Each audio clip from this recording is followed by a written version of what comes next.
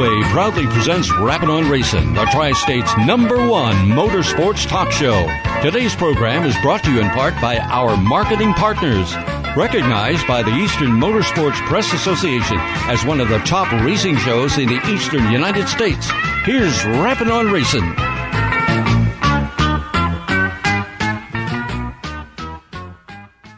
Oh, say, can you see by the dawn's early light what so proudly we hailed at the twilight's last gleaming, whose broad stripes and bright stars through the perilous fight o'er the ramparts we watched were so gallantly streaming, and the rockets' red glare, the bombs bursting in air, gave proof through the night that our flag was still there.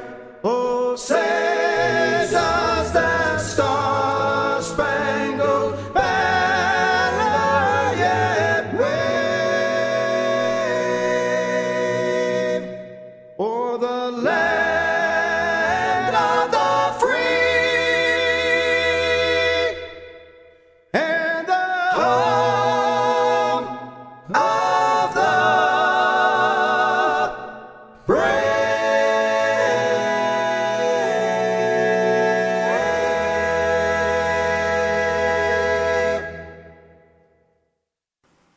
Good evening, fans. Welcome to Rappin' on Racing, July 6, 2020. Joining me is co-host Dave Oliveri. Dave, good evening. How are you? I'm doing well, Don. A busy weekend, so let's talk about it. Well, want to start off. Our guests include Dustin Jarrett, Jack McNelly, Michael Norris, Christian Schneider, and Colin Burke. We have Victory Lane interviews with Eric Rudolph, Michael Bauer, Bubba Pollard, and Tyler Erb. We want to welcome Keith Bills from Kennard, West Virginia, and Randy Beckstrom from Frewsburg, New York, to the Rappin' on Racing family. You know, Dave, like you said, a lot of things going on. Lernerville wrapped up their evening with a nice fireworks display, and Eric Rudolph, Michael Bauer, Greg Dabrowski. We even had a chance to talk to Greg's car owner, Ed Demme. Some of your thoughts on Friday at Lernerville?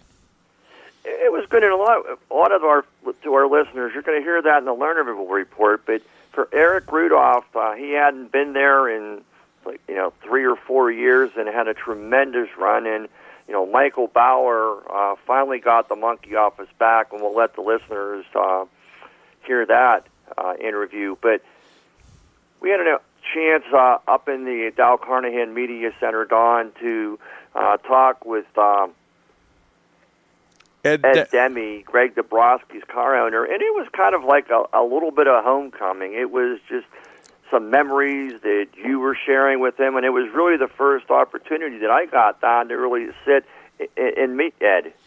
He buys and sells sprint cars. He's a fanatic about that. He also collects photographs. I had him to the Haas a couple of years ago, and I have thousands of photographs from when I had RPM Magazine.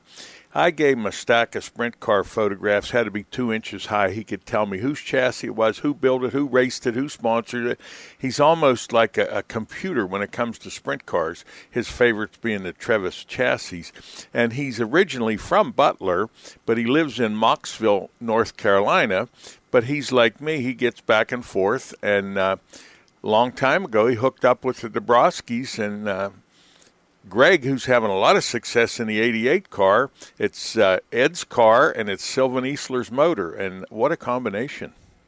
It is. We were joking. I said, I saw the 88, but I wasn't sure if it was Ed's car because he changed the color on it, and he kind of told us the story behind that, and it made me chuckle a little bit. I was talking to John Thompson on Saturday, and his only complaint was with Michael Bauer's first win, he said, we have champagne up in the press box. Somebody should have took it down there and sprayed it all over Michael and his crew. But, John was so busy, he would not have had an opportunity to facilitate that. But when you talk to Michael, and you got a really nice picture of him that we're going to share, what a great guy. It is. And, him and his wife, Shannon, I mean, two of the smartest individuals I probably know. But, talking about family, with the Firecracker weekend just concluding, the Thompson family had, the facility top-notch COVID in action. And, again, we talk about this every week, Don, but Dan Bauman, and he's helping everybody now with track prep, is as hot as it was and the temperatures that we had, the track was in perfect condition.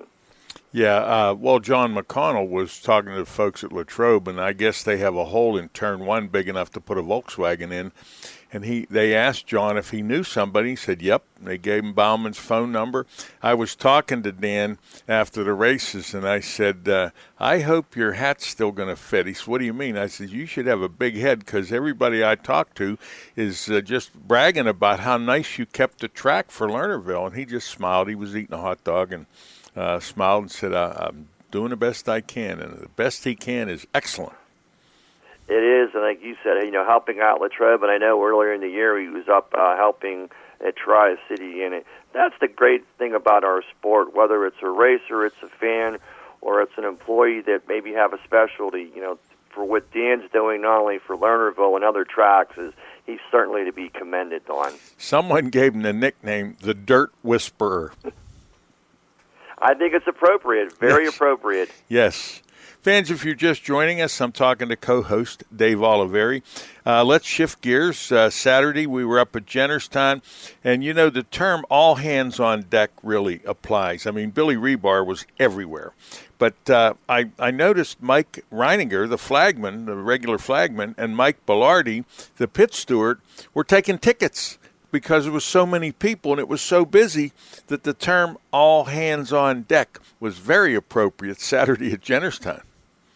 It is, and this was an event that the Cars Tour actually leased the track from Jennerstown, and I had an opportunity to talk with Jack McNally, and we're going to hear that interview later in the show. But you couldn't have, for an inaugural event, I think expectations were high, but from the very beginning to the race itself to the ending, which I know you're going to talk about. The people from Cars, Jeg Series, and just the owners and Billy Rebar and his staff at Jennerstown for a first go-around. And it's not like it's their first rodeo. They do it with the Motor Mountain Masters. It was just a great evening for myself, for you, for the fans, and I know all their race teams because and we won't get into any particular drivers not to share some of the excitement, but they were excited about Jennerstown, and when you hear them being excited and then they want to come back for the Masters, and if this event, which most likely is going to be held again next year, it just bodes so much confidence and goodwill in the reputation that Billy and his staff is procuring at Jennerstown, Don. Amazing. It was good. It's always good to see Lenny Baticki, but he brought his wife and son with him, and actually Jacob was working with the Pit Road TV crew, so good to see them always. And then Tony Stevens and the Pit Road TV crew doing an outstanding job. I mean, we've seen him in action before, and I thought it was interesting. Teddy Gabala was doing some color commentary, and I said, well, how do you like this? He said, well, I'd rather be racing, but this is cool. I had a chance to listen to some of the commentary, and, Teddy being Teddy, he's a man of short words, but it was great to have his expertise and his insight on the racing. Want to thank Larry Heminger because the tower was filled. Half of the room was Pit Road TV, and the other half was Thomas Automotive. And, I'm dealing with some sunskin issues, and I asked if I could sit over there, so he let us sit there, and an excellent host. He made sure that everything was taken care of, occasionally would stop over and would talk about whatever. Just a great guy. All three of the owners, but Larry really went out of his way to make sure that I didn't get sunburned and deal with some of these things I'm working on right now. My dermatologist really worked me over. But anyway, then to wrap up the show, I was amazed. Okay, the fireworks came on, and they were playing songs while it was on. Well, they played 6 patriotic songs, and an average song is 3 minutes. So that's 18 to 20-minute fireworks display, and I understand the guy that did them is a local guy. That's what I heard, too, and, I had the chance during that whole fireworks presentation to stand and talk with Larry Heminger, just some things about the race that evening and the gentleman that put off these fireworks. And I would put those fireworks up against any municipality for an event, because I know the fans that still stayed and the people that were having a good time in the houses across from the track got to watch the fireworks. And like you said, with the music, it was just a wonderful way to end a perfect day, perfect weather, great racing, and then fireworks being patriotic. It was just a special evening, Don.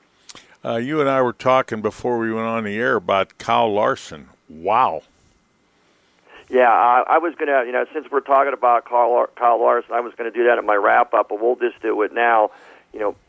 I've had the opportunity to meet and interview Cal, and the role that he's on, and I saw a post from Greg Willing on Facebook on Sunday, Dawn, and I think since June, his worst finish is a 6th. And in those 21 races, if you take the wins and the seconds and the indoor podiums, I think his average finish is like 1.2.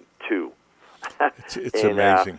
I wish the best for Cal. He always in his heart is a dirt racer, and I'm just telling the listeners and our fans out there, if you get an opportunity where it's coming up here over at Sharon Speedway for the Blaney Memorial, which I think will be, or anywhere that this young man's going to be, go out and see him, because he is, him and his car over Paul Silva are accomplishing things that, Don, I don't even think back in the Blaney days and the guys that ran sprints in the early years are being able to attain his achievements that he's been in the past month.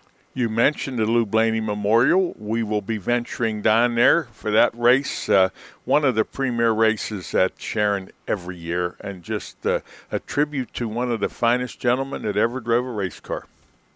And I think that's true, and I think one of the things that we do, and I hope the Blaneys will put this out again, and they ask the fans to bring a Blaney T-shirt or wear a Blaney T-shirt. Now I'll have mine on, you'll have yours on, and it's just, like you said, one of the nicest racers and people you'd ever want to meet.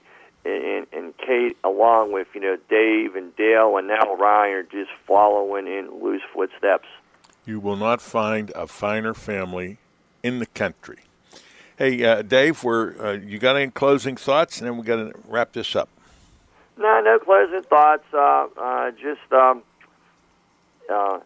As always, we want to thank our marketing partners, Alternative Powder Source, #1 Cochran Automotive, Third Monthly Magazine, Jennerstown Speedway, along with Lernerville Speedway, Pittsburgh's Pennsylvania Motor Speedway, RPS Financial Solutions, Speedway Directory, and Toma Meat Market.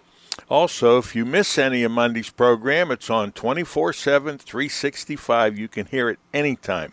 We want to thank our reporters, Lenny Baticki, Bill Korch, Tom Lang, Mike Lisakowski, Dave, who went from reporter to co-host, and Jim Zufall. And special thanks to our senior engineers and our technical advisors, Bill Korch, Ted Lusick, Aaron Zufall, and Gary Scott, along with Bob Miller, our multimedia data collection facilitator. Dave, I want to thank you. You have a nice evening. You do the same as well, Don. Here is a brief article submitted to the Quarterly Bulge Bugle by Lester R. King of the 643rd Tank Destroyer Battalion. The article is entitled "The Ghost of a Soldier." The setting is the Battle of the Bulge. It could apply today. If you can, visualize the ghost of a paratrooper somewhere in the Bulge on Christmas Eve of 1944 as he clutches his M1 rifle with frostbitten fingers. He stands with frostbitten feet, knee-deep in snow, weak from a lack of nourishing food, fatally wounded by shrapnel from German artillery shells, and deeply heartsick from the eternity between him and his loved ones. He is thoroughly sickened at heart by the widespread killing and the carnage of battle. He looks at us through lifeless eyes, inflamed with anger and disgust. He speaks slowly to us through clenched teeth. I died for your birthright, bestowed by your forefathers in the Constitution. And now you allow school boards to graduate many of your children too illiterate to comprehend its meaning? I left my family alone and heartbroken to guarantee your freedom of speech, and you remain silent on controversial issues because you're afraid to offend. I fought in the freezing hell of the Ardennes for your freedom to vote, and you stay home because the line is too long or the weather is bad. I orphaned my children to ensure you a government of the people, by the people, and for the people, and now you allowed it to steal your democracy from you? It is I, the soldier, not your congressman, who grants you freedom of expression. It is I, the soldier, not the president, who tolerated your freedom to choose your soulmate. It is I, the soldier, not the attorney general, who demands that your protection granted by the Bill of Rights is honored.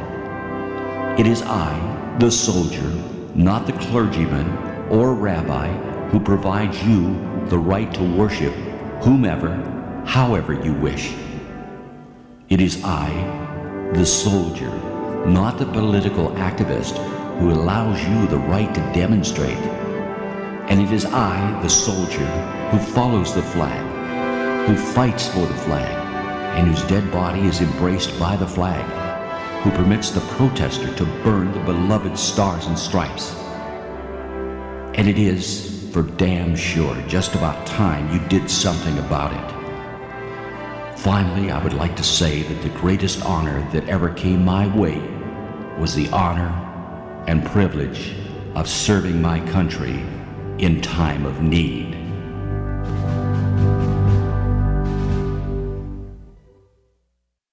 This is the Banker Bob Thought for July 6th. People often claim to hunger for truth, but they seldom like the taste when it's served up. A message for all racers, race fans, or campers. Alternative Power Sources Incorporated, located in western Pennsylvania since 1995, we have proudly served homeowners and businesses throughout portions of Pennsylvania, Ohio, and West Virginia, offering a complete line of generators and the ability to provide turnkey projects. From sales and rentals to service, maintenance, and installation, Alternative Power Sources is dedicated to providing reliable generator solutions. Their brands include MTU, Kohler, Gillette, Yamaha, PowerTech, and ASCO. The experienced sales force has over 40 years' experience in the generator field, providing the resources to design the generator package to meet your needs and specifications and supply the specified products. If service is important to you, they are your source. Alternative Power Sources.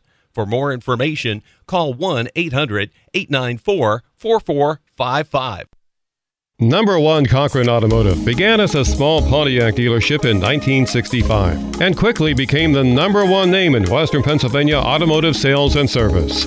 Today, Number One Cochran Automotive ranks among the top private dealer groups in the nation with 22 new car dealerships with locations in Allegheny Valley, Butler County, Greensburg, Monroeville, North Hills, Robinson, the South Hills, Irwin, and Zelienople.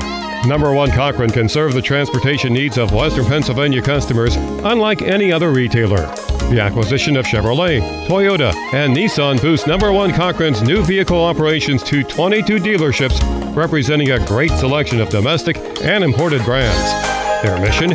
treat customers like honored guests while delivering unparalleled value and selection. That was the goal of founder Bob Cochran when he opened the doors more than 50 years ago. And it's still their goal today. For additional information on number one Cochran sales and service, go to Cochran.com. This portion of Rappin' on Racin' is brought to you by the Jennerstown Speedway Complex, jennerstown.org. Bubba Pollard, 1/2 mile separating himself from victory in the inaugural Thomas Automotive 300. He led multiple times over the course of the night, and when the money was on the line, he checked out through turns 3 and 4. Bubba Pollard will win his second consecutive Solid Rock Cars Tour win, and this one will pay $20,000 in the Thomas Automotive American Freedom 300. Pollard to Edelbrock Victory Lane, Sammy Smith, Jake Garcia, Tate Fogelman, and Chris Davidson were the top 5. And here he comes out of the car, a victor in the Thomas Automotive American Freedom 300, Bubba Pollard, 20 grand richer here at Jennerstown. I don't know what to ask you other than how bad were you saving right there, because that looked like a dream race car for especially the last half of that race. When did you know how good that race car really was? Man, we fixed it this morning during practice. Worked on a few things, got it right. Man, I can't thank these guys enough for all their hard work. I mean, it's been hot. We've been on the road for the last couple of months. And, man, I tell you, the difference in winning this weekend was having Brand Urs here to get what I needed to drive over that bump in 3. And there's a little bump over there, almost getting in the middle of 3 and 4 right there that we needed to be better. And that's I feel like that's where we could drive the car hard, get over the bump there. And we just worked on shocks pretty much since we got here. So I can't thank them enough and all their hard work. But, yeah, it's a fun race. Man, I enjoyed this place. First time ever being here. Racy place, move around. I like it. Hopefully we can come back and try it again. So thanks for the fans for coming out on the 4th of July. I know it's a holiday, but we're glad you're at the racetrack. Well, you led me into another question I had. In about 5 weeks' time, they're giving away 10 grand here in a pro late model for the Motor Mountain Masters. Can Bubba make it 30 grand at Jennerstown this year? We sure hope so. We're going to try. There's a lot of racing coming up the next couple of weeks. We're going to go to Wisconsin on Tuesday and run the Slinger Nationals. And if we got anything left, we might be here. We're hopefully don't run out of cars. Well, that's usually important. You got to have race cars. But you've got a big season now, 2 big wins, pursuing possibly a career-earning milestone in the Cars Tour. What's next for Bubba Pollard and the Solid Rock Carriers Cars Tour? There's still a lot of racing to go. What have you got left to accomplish this year? We just got to keep winning. That's it. That's the goal when we go to the racetrack is win. And I got a team capable of winning each and every week, no matter where we go across the country. And that's what all these guys have built. I mean, they're the hard worker. They're the ones behind it. So I just can't thank all my sponsors enough. HarrisonsWorkwear.com for what he's done for me the last couple of years. Everyone get online, check him out. Been a big supporter for our race team. I can't thank them enough.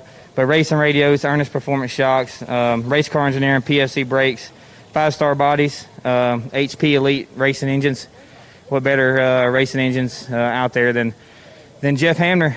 They do a great job. So just everybody on the side of this car, Tilton, Strange Oval, TM Ranch, all those guys, just everybody that makes it a part so I can travel up and down the road to win these races is pretty cool. And now back to Don Gamble and more Rappin' on Racing. All right, fans, joining us now is Bill Rebar, probably the happiest man at the Jennerstown Speedway. Bill, I don't know how to describe it. How about amazing, awesome, unbelievable, very successful? Pick one. Let's go with all the above, Don. Yeah. What a weekend. Yeah, the cars, the people, the racing. I know. Just thank goodness that you have these runners that bring food up to the booths, because the lines were unbelievable. Yeah, it was just you mentioned all those different adjectives there of what the night was, and it's hard to put it into words because I spent the last 4.5 days living on the Speedway property, and I felt like I was there for about 6 hours because everything moved. Everything was as efficient as possible. I've been looking forward to two things for a long time, and I know I've said this a few other times, but I've never said it on the show, is I had two long-term goals for the last 6 years. One was to host a Whelen Modified Tour race at Jennerstown Speedway, and second was to host a large-scale super late model race at the Jennerstown Speedway.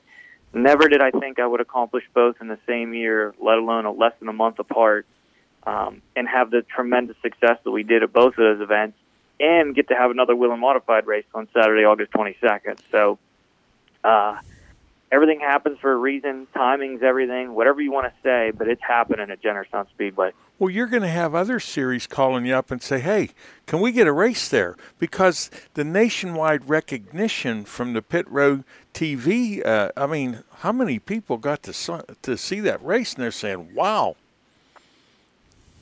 Well, you mentioned series, and I have worked with a lot of people in the last 6 years, and I've worked with some wonderful people. Jim Hanks in the Must-See Racing Series, Jimmy Wilson at the Whelen Modified Series.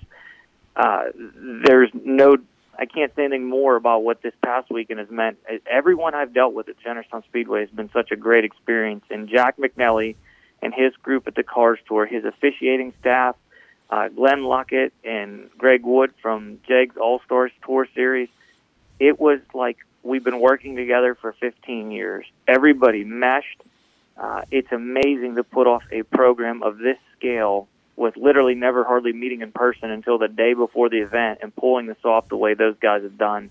My hat's off to them. They made us look good. Let's leave it at that. Well, how about the driver's response or the car owner's response? They love the place. Yeah, I everyone thinks maybe it's an ego thing, and it's not. I can tell you I'm probably one of the most humble people there is in the sport. But when the number one thing on Facebook is the hospitality at Jennerstown Speedway, they don't even mention a race for a while because they're just blown away. It's the facility, the way it looks, how welcome they are, how well they're treated. And the next question is, when are we coming back? Yeah. Well, let's talk about the big day. Well, they all came in on Friday. Some drivers chose to come on Thursday to get some private testing in. Gates opened on Friday, and I'm sure you saw the drone footage. If you haven't seen the drone footage, go to our Facebook page or the Cars Racing Tour. They were lined up 4 wide the whole way down the backstretch crossover gate. They were lined up 2 deep the whole way through the main parking lot. It was like the biggest parade of NASCAR haulers you could imagine at the Jennerstown Speedway. So if that didn't get the juices and the blood flowing, nothing was going to. Had a great day of practice on Friday. Very few people had any mechanical issues whatsoever, so it set the stage for a great way to kick off the day on Saturday. And, the series does things a little bit different. It's more of what you would see at the Cup level, where the gate opens at the same time for everyone, and then the garage opens, meaning they can start unloading. So it really makes the day progress and go very fast because it's regimented to different checkpoints. All the drivers were able to pass through their safety inspection and their technical inspection, and next thing you knew, we were qualifying. It's like you couldn't realize how fast the day went. And my God, Don, these guys just put their heart and souls into these race cars, and not only are they beautiful, they're just wicked fast. What really amazed me is several of the drivers ran both races, 100 laps and then 200 laps. Yeah, I believe there was 5 drivers that chose to do double duty. Matt Craig being one of them, Stephen Nassy, who's one of the top late model drivers in the country. It's escaping my mind a couple of the other ones that did it as well, but they say that running the pro late model first helps them get. Josh Brock was another one. They like that extra advantage of that seat time to see how the car will react under 100 laps to help them make adjustments whenever they get into their super late model race. And folks, they may look the same, but there is so many distinct differences between a pro late model and a super late model. And the number one is the sound. Am I right, Don? Right, exactly. And you're talking 650 plus horsepower, and you put 24 of those out at the same time. It sounds like you're 3 feet from the airport when the jets are taking off. So the smell, the feel, the sound, absolutely amazing experience coming to the green flag here at Jennerstown Speedway yesterday. Bubba Pollard ended up winning the race, but early on there he was, in the top 5, but he wasn't leading. But when the chips were down, he was there. Well, if anyone missed it, you can go back to Pit Road TV and purchase a subscription and watch the replay, and I can tell you it's money well spent. That was one of the most raciest super late model races that I can recall in some time. And the Pit Road TV, Tony Stevens, Lenny Baticki, Brian Nagy, the whole crew did an amazing job capturing the action at Jennerstown Speedway. Trevor Knowles, who drives for Donnie Wilson, had a rocket ship, set the fast time, cut a tire going into turn 3. Well, there were 6 cameras on the property. They actually were on his car from 2 different camera angles when he cut the tire. You see the sparks flying. Thank God Trevor was okay. One of the hardest licks you could possibly ask for. Almost rolled the car over. Extend our thank you to the Jennerstown Volunteer Fire Department for their quick response. MedStar helicopter was there. It's amazing to be a part of Jennerstown, to not only have the facility but have such great people surrounding us for such a big event. I was impressed. I mean, I knew it was going to be a good show, but I think it even it surpassed my expectations. And one of the things that I was really impressed by, well, before I get to that, one of your color commentators, Teddy Gabala, doing a nice job. And, you know, that would be intimidating for a guy that never did that before, but seemed like he caught on real quick. Yeah, you know, I actually call him Teddy. I don't know what to say, Gabala, but, you know, hats off to Teddy. He did a great job. Once he got loosened up, he provided a lot to it, and I love it. I think it's a great idea to have a local driver at an event like this. So hats off to Teddy. We've been sending him messages here all day that he did a great job over the weekend. Tell the listeners about the spotter. The guy came in and needed a spotter, and explain how that all came to be. Well, you know, I sound cliche by saying it all the time, but racing's amazing, the amount of people you meet because of racing. You know, I met Lenny Baticki through you, and, you know, grew up watching Bobby Henry, and Bobby Henry's become a very good friend of mine. I should say the legendary Hall of Fame Bobby Henry. And after retiring and hanging up the helmet, Bobby has become a spotter at Jennerstown Speedway for Zane Farrell. And Mike Sweeney, who I've met a handful of times, primarily runs at Mahoning, has the all-time leading late model wins there, runs Evergreen. He ran last year at the Masters, fell in love with Jennerstown Speedway, decided he was going to run the July 4th race, as well as the Motor Mountain Masters here in a few weeks, and possibly a pretty full season with us next year. Didn't have a spotter. They had a crew, but they didn't have a spotter. He said, "Can you find me one?" So I dial up Bobby Henry, and apparently he's a spotter for hire now. And, you know, Mike's a great guy, and I told him, I said, "Bobby's a good spotter." Never did I think he'd climb out of the car and say he's the best spotter he had in 20 years. And, you know, Bobby's got a pretty big old head. I don't think we're going to be able to find a hat to fit him now. And how about the phone message that you developed for him? Yeah, I need to hack into the system. If anybody's friends with Bobby Henry on Facebook, go on there and listen to. He now has a call center. You can call for autographs. You can set up spotting sections. You can have seminars, you know, meet and greets, all that through a dial by entry logo there for Bobby Henry. You know, after the show was over, I thought, well, I'm going to hang out here for the fireworks. And I was impressed because they were playing these patriotic songs while they were putting the fireworks up. And I kept track of the songs. There were 6 songs. Now, an average song is 3 minutes, so that's like 18 to 20 minutes of fireworks, better than a lot of the Burrows and Tons and people all up and down Route 30. I mean, it was just amazing, the job that man did. Yes, Jack McNally hired some of the best of the business with Little Big Shots there out of Confluence, Pennsylvania. It was about a 20-minute fireworks display. And, you know, since you mentioned it, Don, my phone rang at like 11:45 from the voicemail. And I'm not going to lie, at 11:45 I was pretty busy, and I let it go. And the sweetest little old lady from the borough called and said it was the most spectacular fireworks display she's ever seen. Can't thank us enough for reopening Jennerstown Speedway and putting Jennerstown back. Like, boy, to cap off your day, what a phone call to get. So we love the community of Jennerstown. We appreciate their support. And I can tell you, you know, early on in the year, I told you my goal this year was to get the national attention back on Jennerstown Speedway. And by golly, I think we've already done it. We're going to continue to do that and keep growing these events. Big time, big time. Okay, what's coming up this Saturday? This Saturday will be Saturday, July 11th, sponsored by the Somerset Trust Company. It will be First Responders Appreciation Night.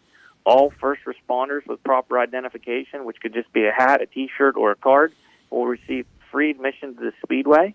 If anyone's interested in some complimentary tickets, go visit one of the 39, I believe it is now. Could possibly be 40. They're popping like rabbits around the area.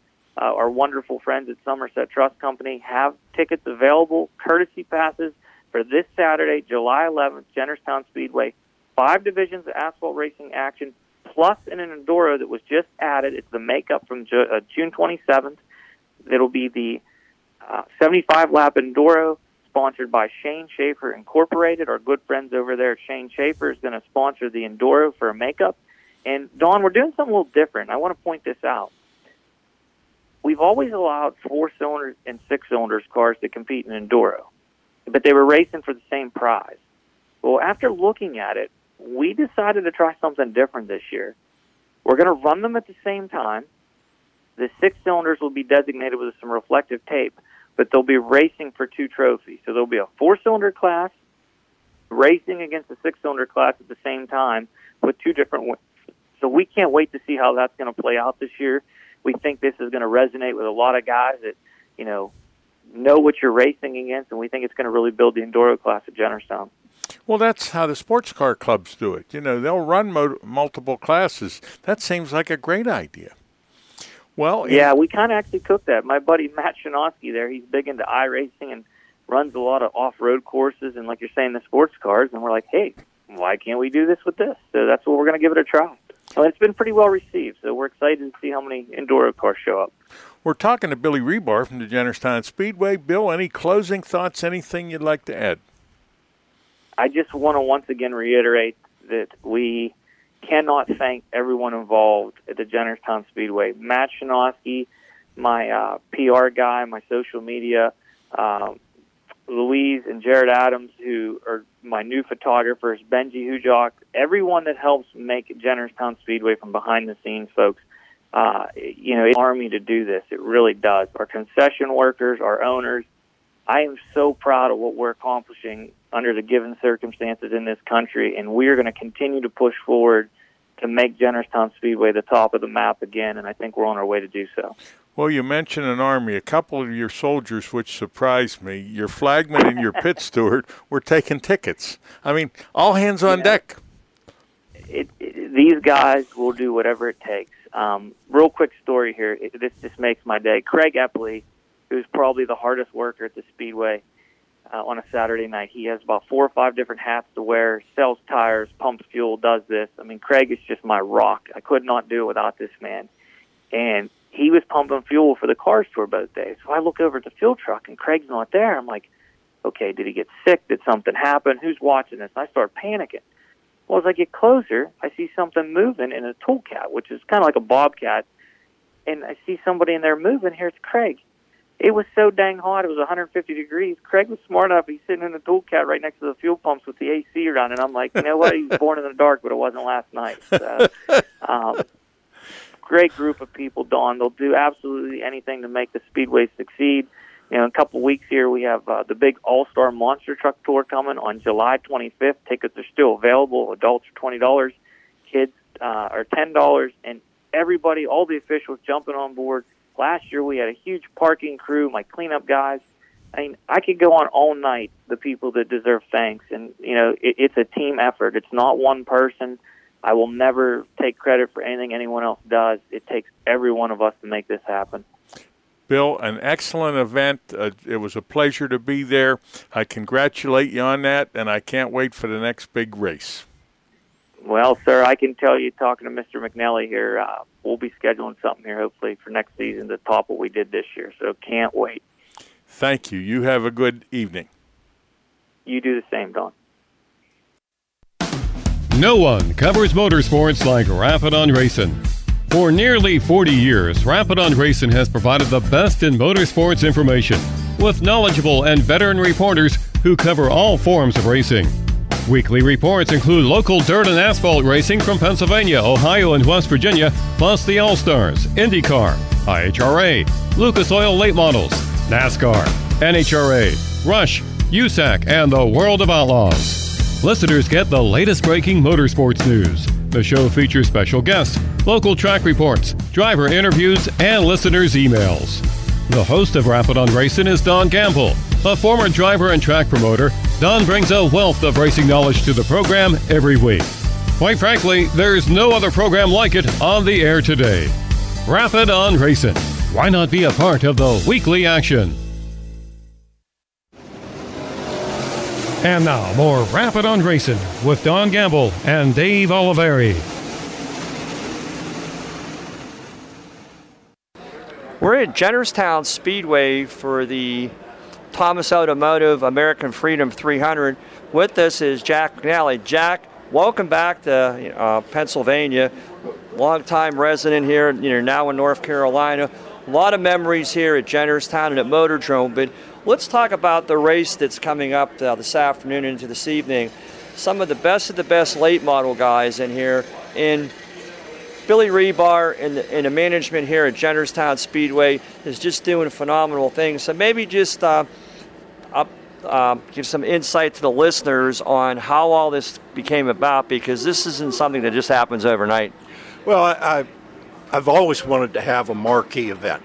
And to be honest with you, in the Carolinas and Georgia, we do not have a beautiful speedway like this.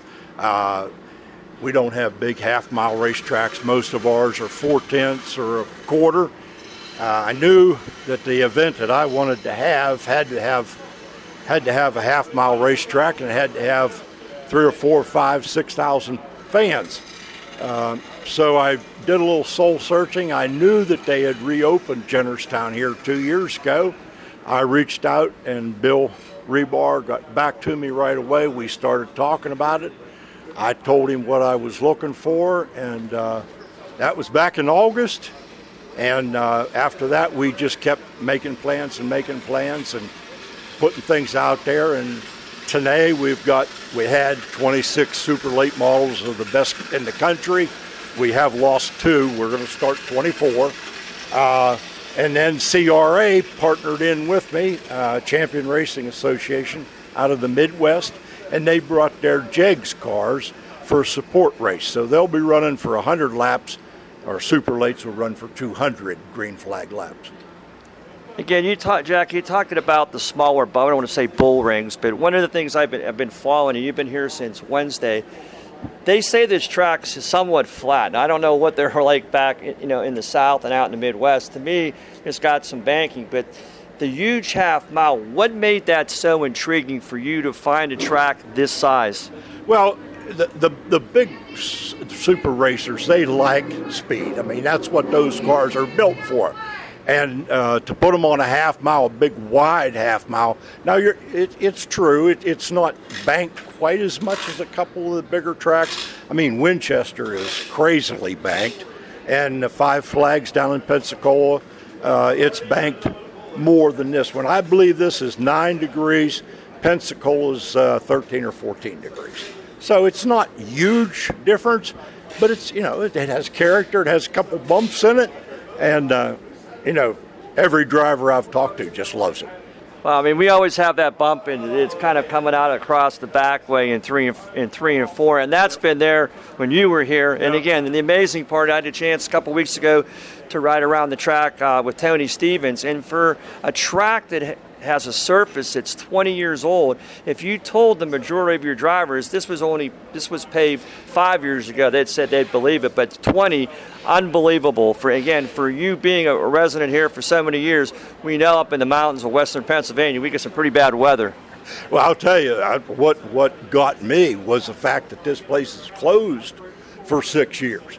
Usually when that happens, down, it goes down and down and down. Now, I'm not saying it probably didn't, which to Bill Rebar and the owners' credit, they have come in here and they've brought this place back to life, for sure. And I think one of the things that's really put it on the map is last year, which would be the second year of the Masters, I think that opened up Jennerstown to not only people such as yourself, Jack, but to the racers out there, because there's a buzz. And then on top of that, we're going to talk about the purse this evening, a $20,000 to win purse. Now, I know the Snowball Derby there may be one or two out there that pay more, but to have an inaugural event back home here in Pennsylvania, $20,000 to win. That's why you have the driver turnout that you do.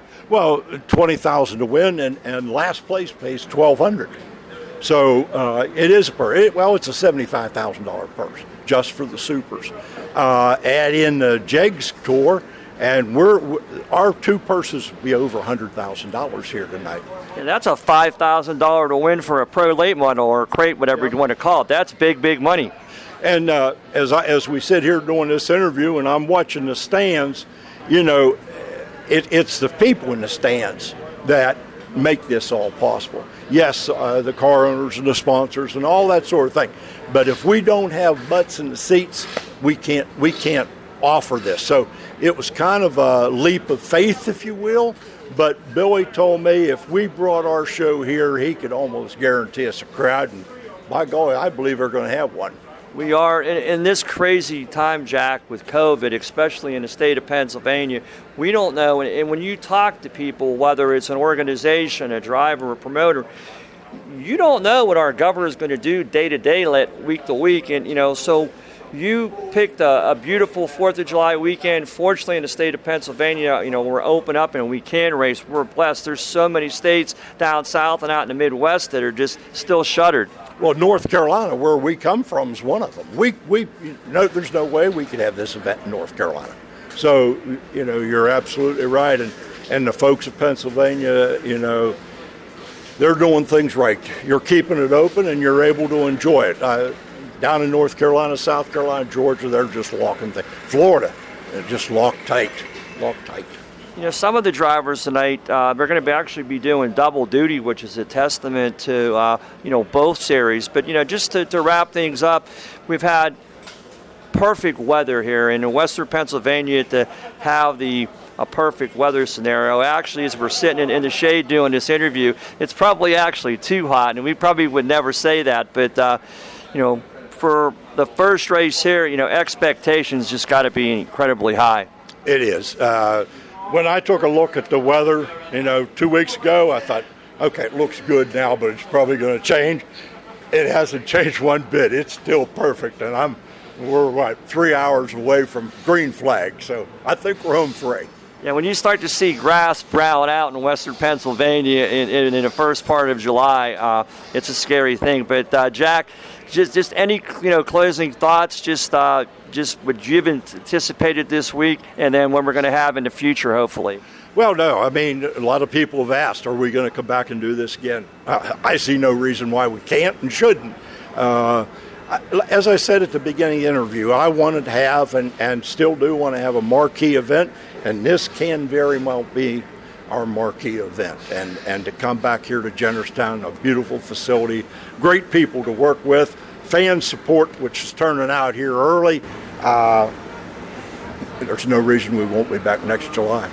Doesn't get any better. 4th of July, fans in the stands, beautiful weather, a strong field of cars. Well, Jack McNally, thank you for joining us on Rapping on Racing, and we're looking for a great evening of racing. Okay, thank you, David. This portion of Rapping on Racing was brought to you by the Jennerstown Speedway Complex, jennerstown.org.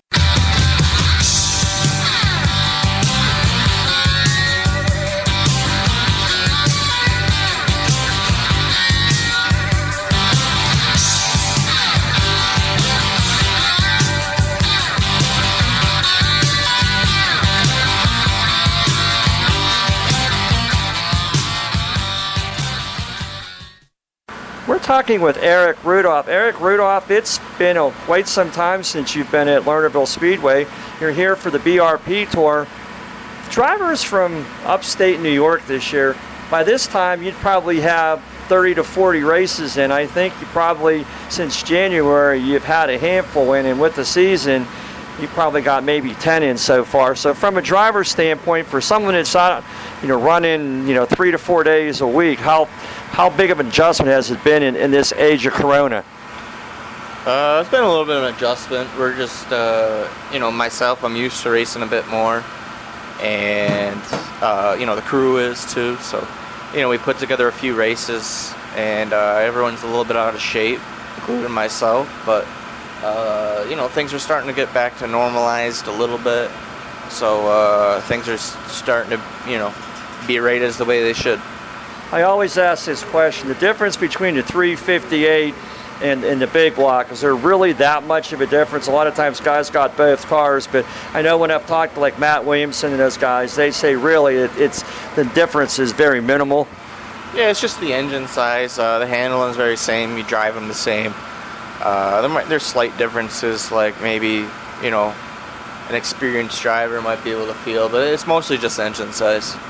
For someone that's raced as many years as you have, and you're still relatively young, you're only in your late 20s, you have the amount of success you did with go-karts and the TQ midgets. You've had some fun in this off-season to run those. By running those, Eric, does it help sharpen your skills any? I don't know if it sharpens my skills, but I developed maybe a few skills that no one else has the opportunity to make. And if they apply to the modifieds, I'm not really sure, but I'm sure it doesn't hurt. You run a lot of different tracks, and you run the Super Dirt Series. How different is it in the level of competition when you get into the Super Dirt Series versus, say, some of the 358s are pretty stout, but that Super Dirt Series is one heck of a series. Yeah, it's the most competitive modified series there is. That's just the way it is. It's always has been, and I don't see it changing anytime soon. Generally, with this division, you generally don't time trial that often. How important is to get a good heat race in to set that for the pill draw for the feature? Oh, it's important to be fast right out of the trailer. You're fast out of the trailer, it makes everything so much easier. As we talked earlier, prior to the interview, you haven't been here for quite some time. From a driver's standpoint, is there anything that you go back and to look at a notebook, or you'll make that determination in hot laps? You know what? We just got a basic setup in, and we'll go out and practice and go from there. Running with the BRP, you do that occasionally. And right now, like we said, in these times of desperate measures, they're trying to get races in. You ran last night, and now you're going to run here tonight at Lernerville and Tyler County. Again, 3 nights this week, probably the first time this year. No, it's not the first time. Like I said, things are starting to get normalized a little bit. Hopefully they stay this way and things don't end just as quick as they started. From someone that's, from New York, this border situation right now, not being able to get into Canada, either crossing it or coming back over, we have a lot of drivers that are kind of stuck over there, Matt Williamson being one of them. Yeah, it's just how the times are. It's crazy times for everybody. The future's unknown, and hopefully things get back to completely normal soon. I know when we were waiting to get the car teched, we were in line, I asked you, we don't know from day to day now, let alone week to week, where you're going to be. Is that true? Yeah, it's true. We just take week by week and make the smart decisions for our race team. Well, we welcome you back to Lernerville Speedway. We wish you best of luck tonight, and hopefully we'll see that 25 parked in Victory Lane. Let's hope so. We'll see what happens. Time will tell.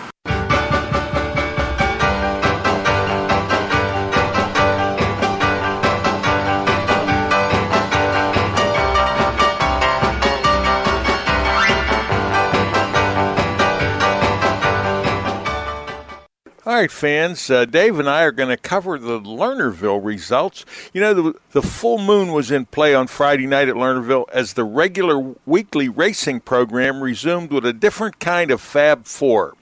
The evening was highlighted by an appearance from the BRP Modified Tour, where one of the hottest drivers in the big block modified world put on a performance that should be remembered for years to come. Eric Rudolph had already secured big block and 358 wins in the shortened season at various speedways geographically where it could be found. However, in 8 career starts at the action track, he had yet to find Victory Lane until Friday. Don, we're now going to go to my interview with Eric in Victory Lane. We're in Victory Lane, and tonight's winner of the BRP Modified Tour at Lernerville Speedway, Eric Rudolph. Eric, congratulations. Not the type of run that you'd wanted. Lap 5, just after a caution, you got spun out. Running in third place, went all the way back to 26. The experience that you have, obviously you had another 30 laps to make up the distance, but how did you know at that point where you were going to just try to run the outside and pick them off just one by one? I mean, just going in the back like that, you don't really have any options as far as a preferred line. You just got to go where the others aren't. It's really discouraging to see that because, there's a lot of cars that started tonight. There's a lot of good cars, too. I knew it would be tough. But the car was really good, and we were able to navigate traffic and get up to the front. When you see that, obviously, as pacing through the back of the field, like I said, you have to take a preferred line, and you got to run where people aren't. And most people were running in the middle to the bottom, and you kind of were picking them off up on the top, but you had a couple of timely cautions that seemed to help you out. Yeah, you know what? I was worried I was never going to get a caution, and, I would have never been able to sniff the front, I don't think. But, with the caution coming out and another caution, well, it was just the one caution that was really key for us. Without that, I don't think it would have happened. It actually happened right in front of me. I almost ran into the guy that spun out. When you worked your way all the way back up to the top 5 and you had Brian Garrett, then obviously Rex was leading the race. At that point, when you see the leader, do you use I want to see you're like a shark in the water? At least you could see it. It makes the goal a little bit more realistic. Yeah, absolutely. I'm just passing cars as they come. I had no idea what position I was in, and then when the caution came out, I'm like, wow, I'm actually somewhat near the front. We still got a chance at it, and it's just one of the things where, even if you're not going to win, you're still going to run as hard as you can and try to win, or try to pick off as many spots as you can. Obviously, running to the top, obviously the tire combination that you picked seemed to be the right one for this evening.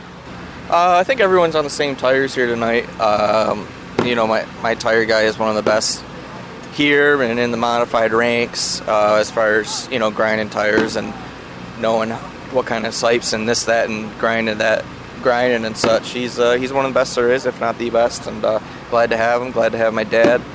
He's one of the smartest people anywhere we go, and to have that in my back pocket and have that in my corner is a huge help. Like I said earlier this evening, we had an interview. How special it is to win one here after all these years at Lernerville. Wasn't really that optimistic coming here. I knew we had a chance, but I knew it was really one of my best tracks. And, we just brought a little bit different of a setup here, and it seemed to work. Let's talk about, we talked about your dad. He does all your setups. I know you have a wealth of experience with him, but let's talk about your crew and some of the sponsors that help make this 25 go real fast. We got lots of sponsors, lots of supporters. My big ones are, Revive Spine Center, Mohawk Northeast, and National Maintenance Contract and Corporation, and obviously Blue Cross and Blue Shield. But we have a lot of other supporters and helpers that give us the opportunity to travel to some of these races and keep a good car under us. And I can't thank everybody enough. Second last night, a first night at Lernerville, off to Tyler County tomorrow. Any expectations at Tyler County? You've run there before, a little bit, totally different track size-wise with all the banking.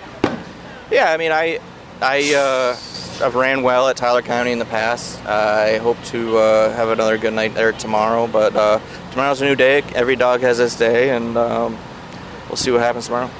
Well, Eric, congratulations on the win here at Lernerville Speedway, and I hope you and your crew have a safe trip down to the Mountain Air State tomorrow. I appreciate it. Thank you. In the dirt car sprints, all eyes were on Dan Kurger from the drop of the green as he set the pace up front with a hard-charging Brandon Mattis ready to pounce on the slightest mistake in order to take the lead away. Behind him, Michael Bauer was driving a near-perfect race as he made his way around Mattis for second with 10 laps remaining and then took over the lead, went past Kurger to take the win. Bauer, he cruised to his first career victory at Lernerville, keeping the rest of the field behind him for the remainder of the race. We'll now go to Dave's interview with Michael Bauer. Joining us in Victory Lane is Michael Bauer. Michael Bauer, big evening tonight. You've won 4 career races at Mercer Raceway Park. How special is it to we'll say, get the monkey off your back to have that first win at Lernerville Speedway? It's huge. I would just say never give up. We've been trying here for a long time now, and it definitely feels great to get the win tonight. On a track tonight that I would say maybe played into your hands. I mean, you don't have the big motor like all these other guys do. The track was smooth, but yet you would have to really take the car up to the high side to gain momentum. How key was that to you once you got by Dan Kuriger with about 11 to go? Yeah, well, we had the bottom working pretty well tonight, and actually we just got a bigger motor. Tim from HP has been helping us out, and this is actually our first race here with that bigger motor, so it really worked out for us tonight. But yeah, we were rolling the bottom. We had a restart there with about 10 to go, and I was able to get by Brandon in the middle on the restart in 1 and 2, and then Dan was working well up top, but we were just catching him a little bit coming off the bottom of 4, so that really just worked out for us. And then once we had the lead, then I was just thinking who else is coming and can we hold them off, but we ran 10 smooth laps to the end and were able to pick up the W. I think with about 4 to go, coming out at turn 4, I mean, you were coming through 3. A car decided to do a 360, but almost right in front of you. I don't really recall that. I know at the end there, though, we were coming up on some lap cars and just trying to pick my way through there, and then coming to the white flag, I was able to get under a lapper, and I felt like that pretty much secured the win for us. Mike, when you see that white flag, and all the years that you've been doing this, and to get a win's tough enough, but to have it at Lernerville, what was going through your mind that last quarter mile? You're going through there, and it's like, this is in my grasp. I don't want to see a caution. Yeah, definitely was really hopeful that we wouldn't see a caution, and then other than that, just trying to stay focused and hit our marks. The last thing you want to do was come off the bottom and get into the middle there and give up a W. So definitely good. Definitely was able to stay concentrated, and I really think we had a great car tonight. Really got to thank Shannon for giving us a good piece. Yeah, you don't always get those very often. Like I said, once you got in the lead, you kind of pulled away. You end up winning over by 2 seconds. But, Mike, let's talk about the people, your crew. We know your wife's a big, it's usually just you two, but anybody else and some of your sponsors.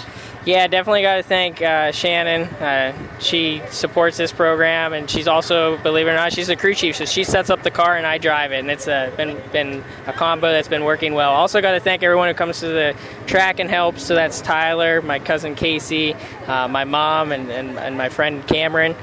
Stuff like Services, which is on the car, and then folks who help us out. Really got to thank Tim from HP Engines, and I got to thank Slade Shocks as well. We've been running with them for a couple years now, and their shocks really help us work well on slick tracks like this tonight.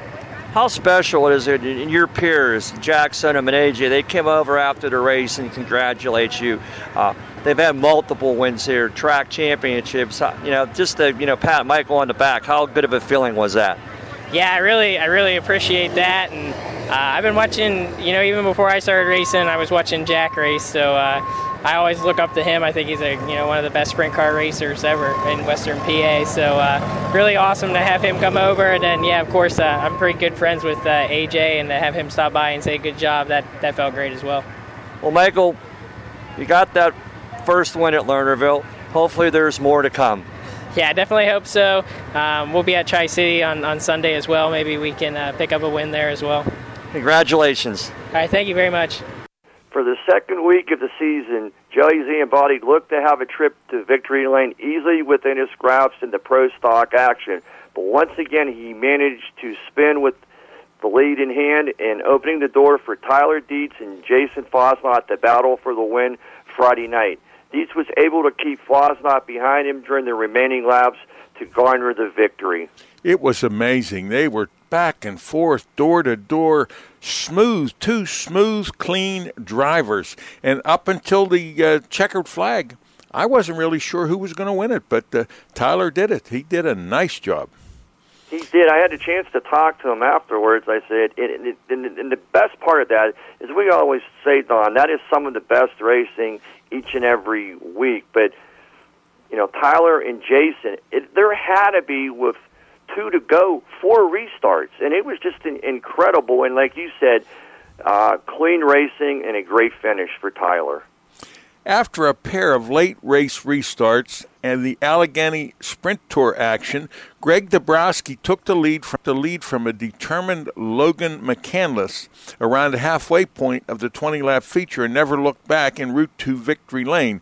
Greg's car owner, as we mentioned earlier, Ed Demme, was up from North Carolina to enjoy the run. Don, Fab 4 action returns this Friday at Lernerville Speedway with the dirt car sprints, the dirt car late models, big block modifieds, and the pro stocks. And once again, John Thompson and his crew did an outstanding job, and we've mentioned it many, many times. Dan Bauman has that track in perfect condition. He does, and this will be a test this week. As we look at the extended forecast, there's like no moisture in sight, which is probably good for a race fan, but for track preparation, we'll see how Dan does this week. But as you said earlier in the show, what's that nickname they gave him? The Dirt Whisperer. Dirt Whisperer. I think we'll see his talents displayed again this week, Don. Dave, I thank you. Good report. Thanks, Don, and we'll see you Friday. Toma's Meat Market is a full-service, old-fashioned butcher shop and meat market. Their stores nestled in the farmlands of western Pennsylvania, where they've been for over 50 years. They hand-select cattle and hogs purchased from local farmers. At Toma's, they can help you prepare for anything from your own family's dinner to a special graduation party, a company picnic, an anniversary celebration, a wedding reception, or a whole host of other things. They can prepare entrees and have them ready for pickup or delivery in foiled Schaefer pans. Just heat them and eat them. Please call or stop by to find out about putting a package of these ideas together for your special event. The taste and the service are out of this world. Toma's Meat Market, located at 748 Dinner Bell Road in Saxonburg, PA. For additional information, please give them a call at 724-352-2020. That's 724-352-2020. Are you in need of financial planning or portfolio review? Rick Sabo of RPS Financial Solutions is an independent financial planner who has testified as an expert witness on insurance and investment fraud. He helps people who are concerned about their portfolio or with other financial matters. His services include investments, pension, and 401k rollovers, estate planning, life insurance, and long-term care alternatives. As a registered IRS tax preparer, he can assist retirees with the completion of property tax rebate forms and other government tax reduction programs at no charge. Mr. Sabo does not charge a fee to meet with potential clients for a fact find. His office is located at 5061 Route 8, Gibsonia, PA. If you are in need of any of the services that he provides, give him a call at 724-443-5720. That's 724-443-5720. Or email him at rick.sabo@jwcemail.com. Securities offered through J.W. Cole Financial Incorporated, member of FINRA SIPC. Advisory services offered through J.W. Cole Advisors Incorporated, neither J.W. Cole Advisors Incorporated or J.W. Cole Financial Incorporated, nor its representatives provide legal, tax preparation, or accounting advice. Persons who provide such advice do so in a capacity other than as a registered representative of JWCA, JWC. RPS Financial Solutions and JWC, JWCA are unaffiliated entities. And now back to Don Gamble and more Rappin' on Racing. All right, fans, joining us now is Michael the Crusher Norris. Michael, good evening. How are you? Good. How are you guys doing? Good. I wanted to get your thoughts on the Firecracker. I thought you had an exceptionally good run there, but some of your let's start with Thursday, and let's just run it right through to Saturday. On I stopped down to see Dad and talk to him. You guys were busy the whole time. But let's pick up with Thursday. What was the scenario? Well, Thursday just qualified good and had a good heat race, and just kind of made the wrong adjustment to the car for the feature, and car was just a little bit too tight, and I was just trying to make something happen on the top, and ended up getting over the cushion a couple times, and still ended up 10th. So it wasn't a bad night, but we knew what we did wrong, and just trying to make something into what wasn't going to happen. You know what I mean? So it wasn't a terrible night, but definitely could have been better. Then from Thursday to Friday, obviously you made some changes. I know you can't be specific, but were you happy with the changes, and did it put you where you wanted to be?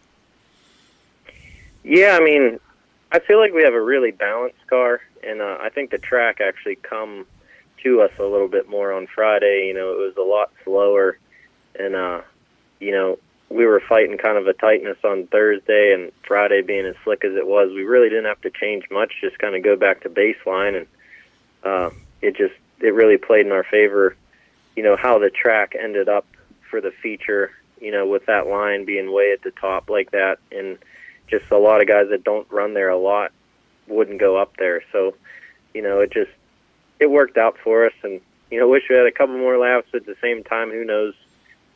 Something else might have happened. So we were happy with second, and it was a good kind of a redemption type night, for us, and gave us a little bit more confidence going into Saturday.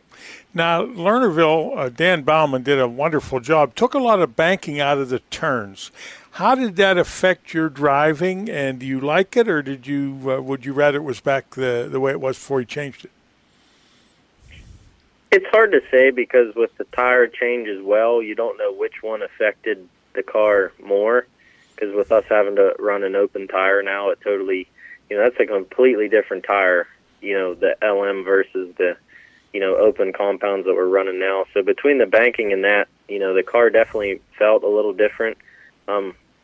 Friday it felt really good, like kind of normal old Lernerville, but like Saturday I noticed like the top wasn't as dominant, I guess, or, the bottom, if anything, they were more equal, which doesn't play into my favor any, because I definitely like running the top there. And but if anything, hopefully it makes for better racing for the fans. So either way, like you said, he did a great job with all the weather we had, and for it being really the second time anybody's been on that track, it was really smooth all weekend, and I felt like, they gave us the best possible surface we could ask for, circumstance-wise.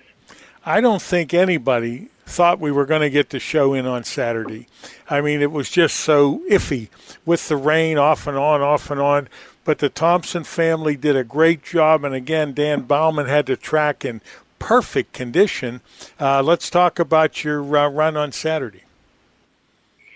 Yeah, just really good in the heat. I probably should have just left the car alone after the heat race, and we tweaked on it a little bit and figured, we put a little harder tire on, and just could never get it rolling. I wasn't good enough to really run with Cade there. He kind of was able to get out and get into clean air, and then you can really dictate on where you run. And then a couple restarts went by. I chose the top. I should have chose the bottom, and just kind of got shuffled back and never was able to really make another run at it. We'd start getting in a rhythm, and then the caution would come out, and the bottom was still kind of slimy. Wasn't totally dry, but it was weird, just different kind of Lernerville than what I'm really used to.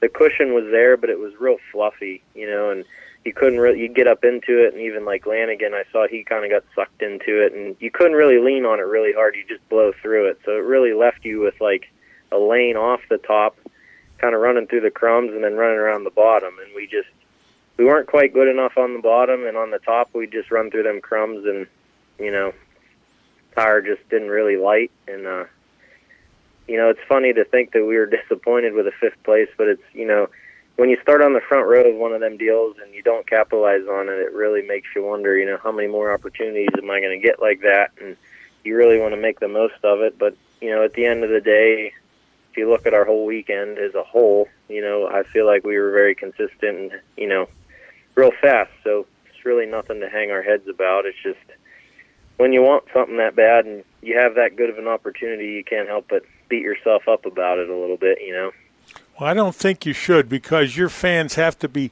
happy and proud of your efforts for the Firecracker. Fans, if you're just joining us, we're talking to Michael Norris about his experiences at the Firecracker. Now, I'd like to move into your plans for this season. I guess a lot of things are up in the air because at several of the tracks, well, and what really amazed me about Lernerville, I mean, 2 weeks ago, they didn't know they were going to open. They got a regular show in, and then they had a couple of days to get ready for the Firecracker, and they pulled it off. And I think the fans had a wonderful time. You know, the camping, the racing, all the other things going on there. But with that said, now with the new season, what's on the horizon for Michael Norris? It'll be kind of like the last couple of years, just going wherever we please. I think we're actually going to run the Blue O2 car, Todd Sorenza's car. I think we're going to run it some this weekend coming, and it's pretty much week by week. If we feel like racing, we're going to race. If not, we'll hang around the house and get some stuff done or whatever. But my brother-in-law is going to be future brother-in-law is going to be getting married here soon, and it's that type of season coming up, and that stuff, being allowed again. So we're going to have a couple of weekends off here and there, but we'll be around, that's for sure, just wherever we feel like going or wherever makes sense. We got nothing written in stone, but there's so much uncertainty around us right now, you almost can't plan anything, Now, you mentioned the O2 car, and I heard that someone told me during the Firecracker that Todd brought the O2 up to your place. Pretty good car owner and a really good body man. With the success you've had with him in the past, did he feel that it was just easier to have the car in your shop? I think it was kind of a mutual decision. He'd had it up at Brian Doherty's from Integra Shocks, and Brian's busy doing what he's been doing, and I don't think Todd really wanted to have a truck and trailer anymore, so it was just easier for us to, it was kind of between Brian and Todd and myself and my dad, and we just decided this would be the easiest option. Todd didn't want to race a ton, and Brian really didn't have any extra garage space anyway, so it just kind of worked out. Todd's been a great guy to work for, super laid back, and, I think he's in it for the love of the sport, and hopefully we can have some more success like we had last year, but I'm sure nonetheless we'll have some fun and, eager to get it out and see what we can do. The first time you won in the car, and I've known Todd for years, I said, what's in your future? He said, I think my future is going to be to have Michael in his car as often as I possibly can. So what a nice scenario. Now, what is the history, or what kind of a chassis and engine is in the O2? Well, it's a Rocket XR1. I believe it's a 16 model, but it only has a handful of races on it. When he first got it, I believe Brandon Shepard drove it a couple times, and then I drove it, and then Brian Burkhofer drove it a couple of times last year, and it had a Chevrolet in it last year when we ran it, a Clemens Chevy, and now it has a Andy Durham Ford in it. So it's really similar to what I have now, just different colors. So hopefully it feels about the same, and, I'll feel right at home in it again. But it's really good equipment. I mean, it's second to none, and I really got to thank him for that. And, we'll see what happens. Your crew works pretty hard, and I saw that. Like I said, I come down to visit with Dad. Who are the guys that are on the crew and maintaining your operation? Well, probably the two biggest guys that help me the most are Dakota Brueggemann, who's going to be my brother-in-law here in a couple weeks, and then Kevin Bittner, which his dad and my dad were friends, raced at Lernerville way back in the day, and he actually works for us at D&D, but he's one of them guys that's there every single night. When you text him and tell him, hey, I'm working on the car, he'll be there, and I got a bunch of other guys. My Uncle Bernie helps a lot. Of course, my dad, and Jim Brueggemann, Dakota's dad, helps a lot, and Mike Domino, he sponsors me, Woods Rod and Custom out of Freeport, but he comes out and helps a lot too, and Cody Burgad, Eric Householder. I mean, I'm really blessed to have a bunch of guys helping me. Matt Keys. I mean, sometimes there's so many people there I don't even have to do anything, and that makes me feel like bad as a person, I guess. I don't like when people work on my car like that, but we're blessed for sure, and it's cool to have a big group. It makes everything easier. So. How about we thank some of your sponsors? Well, definitely D&D Auto Salvage and Millerstown Pick Apart. I mean, they pretty much, it's more family than anything, but got to put them on there anyway, But had a couple new additions, Corey Fox Trucking and Beer Nation. That's the greatest thing about, local racing is being able to highlight local businesses. That's really the name of the game, and they've really stepped up and helped me a lot. I've known Corey for a couple years now, and, him and my grandfather used to run around truck pulling together, so we all kind of become family, and LoJack's Yamaha, Gary Henry Racing Engine, like I said before, Woods Rod and Custom, ARS Coffee. I mean, Rocket and Integra helped me a ton too. Just set up support and parts support. I mean, those guys are great. I mean, we've been with them for 11 years now, and you don't really see loyalty in racing very much unless the customer service and product is that good. And I think it speaks for itself. All right, Michael, we're coming up on a break. Any closing thoughts? Anything we haven't covered? I just gotta thank my family, most importantly my wife, Jessie, and my mom. They both put up with so much stuff with this racing, and my dad and my sister, and, I'm just blessed to have a bunch of people behind me and looking forward to the rest of the year. Well, Michael, I thank you for being with us. You have a nice evening. Thank you for your time. Thanks for everything you do for local racing. Appreciate it. Number 1 Cochran Automotive began as a small Pontiac dealership in 1965 and quickly became the number 1 name in Western Pennsylvania automotive sales and service. Today, Number 1 Cochran Automotive ranks among the top private dealer groups in the nation with 22 new car dealerships with locations in Allegheny Valley, Butler County, Greensburg, Monroeville, North Hills, Robinson, the South Hills, Irwin, and Zelienople. Number 1 Cochran can serve the transportation needs of Western Pennsylvania customers unlike any other retailer.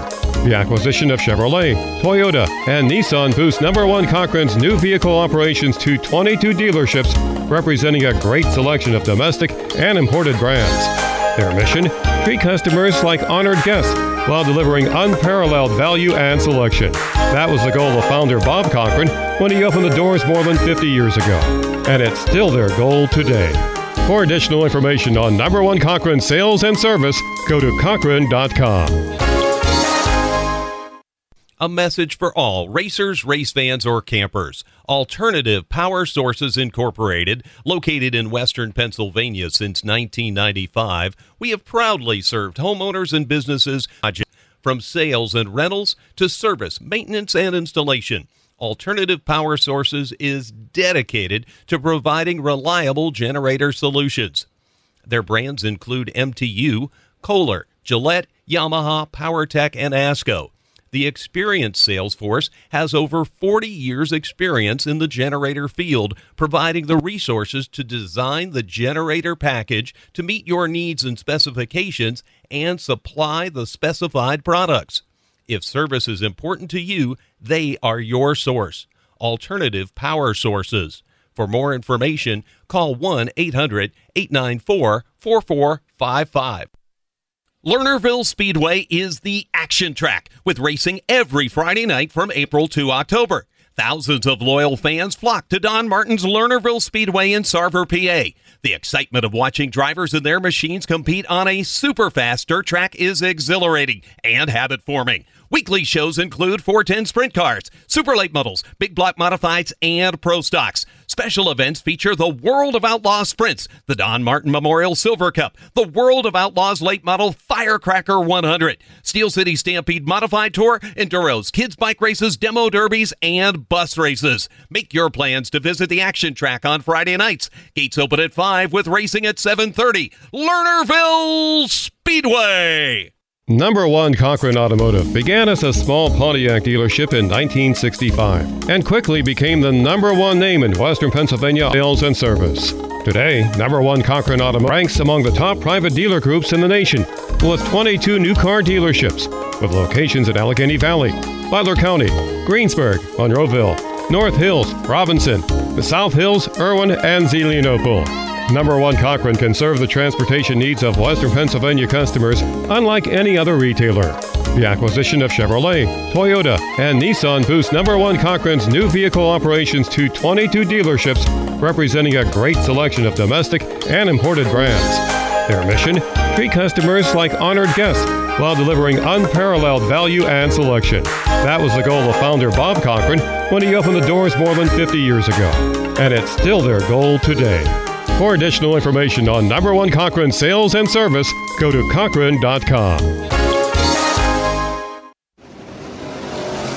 And now, more Rapid on Racing with Don Gamble and Dave Oliveri.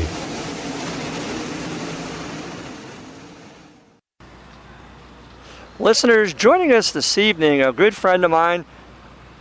I indirectly see him every week, whether it's on Facebook or it's on Dirt and Dirt. One of the voices of Dirt and Dirt, Dustin Jarrett. Welcome to Rapid on Racing. I'm not sure if we've ever had you on the show. If we have, it's been a long time. Just an amazing thing what you guys do with Dirt and Dirt. And one of the things that Don and I have had an opportunity to do this year, in this craziness of the pandemic and COVID-19, we were able to take some of your broadcasts and Dirt Visions, and we would do a little 2-lap to go at the end of the race, right. And it with the announcer calling it, and then we would do a victory lane ceremony, because when we didn't have racing, iRacing was great, but it was kind of boring. And then when we had racing with no fans, and we want you to tell the listeners, that experience, because I'm sure it's crazy. But, Dustin, let's, talk about what you guys are doing at Dirt on Dirt this year, just because of the fact that when I talk to the drivers, I've talked to Mason Ziegler, Greg Satterley this weekend, Max Blair, none of these guys know. You normally would post up on your website, this is where I'm going to be for the month of July, the month of August. Right now, Greg and most of these guys said, I'm like I know week to week now. You're exactly right. It's been bizarre, surreal. It's been all those things kind of wrapped up in one, Dave. We're in that same boat too. Like, we don't know what's happening from week to week a lot of times, and that's not anyone's fault, right? Like, it's just a reflection of the society we're in, the status we're in, and everything else. Things have kind of settled in a little bit more now, but I mean, it's, you look at the Firecracker 100 at Lernerville, and that event came together in less than 7 days. You look at the Dirt Late Model Stream, the replacement race at Eldora, and that literally came together in 9 days. And so kind of on a behind the scenes end, and I know that you know this, but maybe for the folks, listening at home, the stuff that on a broadcast side, we would normally put together over the course of 3, 4, 5, 6 weeks, right, to build graphics and to promote a broadcast and to get things set up. Now we're doing in 48 hours or 72 hours, and then you might go through the whole rigmarole of getting everything done and set up, and then you can't have the race because someone's pulled the plug on it, or they're not allowed to have fans or whatever. So it's been challenging. Like I said, it's a lot better now that we've kind of gotten in a rhythm. I'm personally the same way, though. I know about what I'm doing for the next 24 hours, and that's about it. Dustin, we were, this live streaming, even here at Lernerville Speedway, we're going to go live streaming here in the next, I think it's already started, but it's going to be, viewers across the United States can sign on. But from Dirt on Dirt standpoint, and again, we're just covering dirt because there's some of the places they cover both dirt, asphalt, or whatever.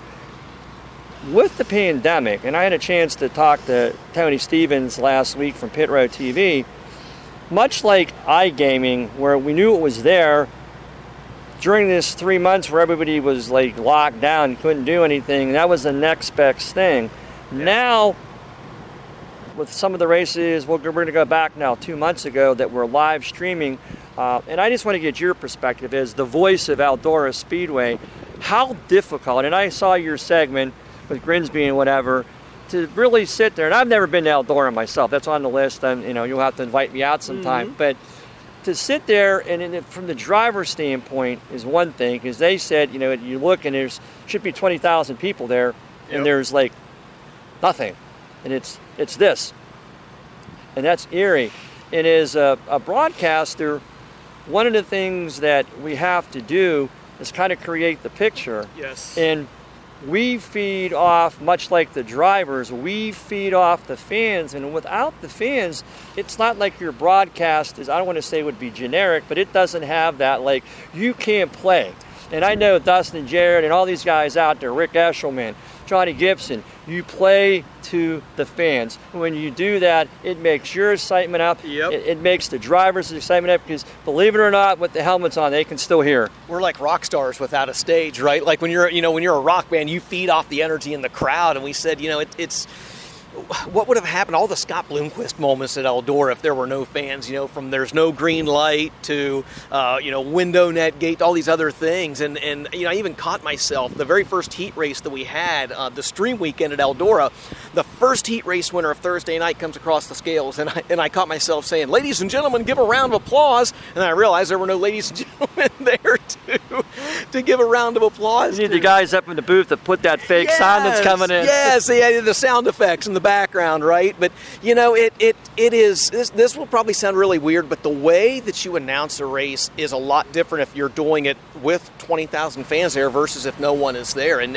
that I think you said it best, Dave, where you almost have to paint a picture, because look, we've got some of the best camera folks in the world. We got some of the best technology in the world. The camera folks can hear what we're saying, et cetera. But in the same sense, those camera folks are looking through about a 1-inch by 1-inch black and white screen, and that's all they're looking at. They're not looking at the entire racetrack like we are, like the other folks are. And so when we mention something is happening on the racetrack, those guys and gals are good enough. They're going to get it 85-90% of the time. We know they're going to miss some things once in a while. We're going to miss some things once in a while. But to bring this back full circle, that's why it's so important to paint the picture and give folks at home the visual of what's happening. But it was really different to broadcast that race. It was really different. My preparation for it was a lot different. And even beforehand, I take a lot of pride in getting to a racetrack really early and talking to as many drivers as I can and getting stories and talking to their crews and everything else, because a lot of times that process just takes 3 or 4 hours sometimes. And in Eldora, there were less than 400 people on the entire grounds. It was the driver and 5 crewmen. And so there was no standing around waiting in line to talk to a driver. There was no battling people. With only 48 guys there, in about 45 minutes or so, you could make your way around the pits and be done. And so it was a very, very different feeling. I'm very fortunate that I had the opportunity to do it. No offense, I hope I never have to do that again. I hope that we are trending in the right direction to get folks there in September for the World 100. We talk about live streaming, and I think with this downtime, and for all venues of live streaming, I know myself it's something I was aware of, but when you don't have something and they take it away, or you have something and they take it away from you, and this is the only way that I can view it. So I'm sure it's great for Dirt on Dirt. It's great for Dirt Vision, where you've opened up these new markets to people that you traditionally wouldn't see it. And in addition, there are some tracks like in Kentucky where, and you deal with this on a daily basis, where they'll say, I will never, ever, ever, or be whatever, have a camera in my thing or live streaming. Yeah. Well, when you can't have fans, and that might be your only source of revenue, it's a viable option. Yeah, you're exactly right. And I think that the big takeaway from all this has been that, we've all learned so much. The racetracks have learned what they can and cannot do.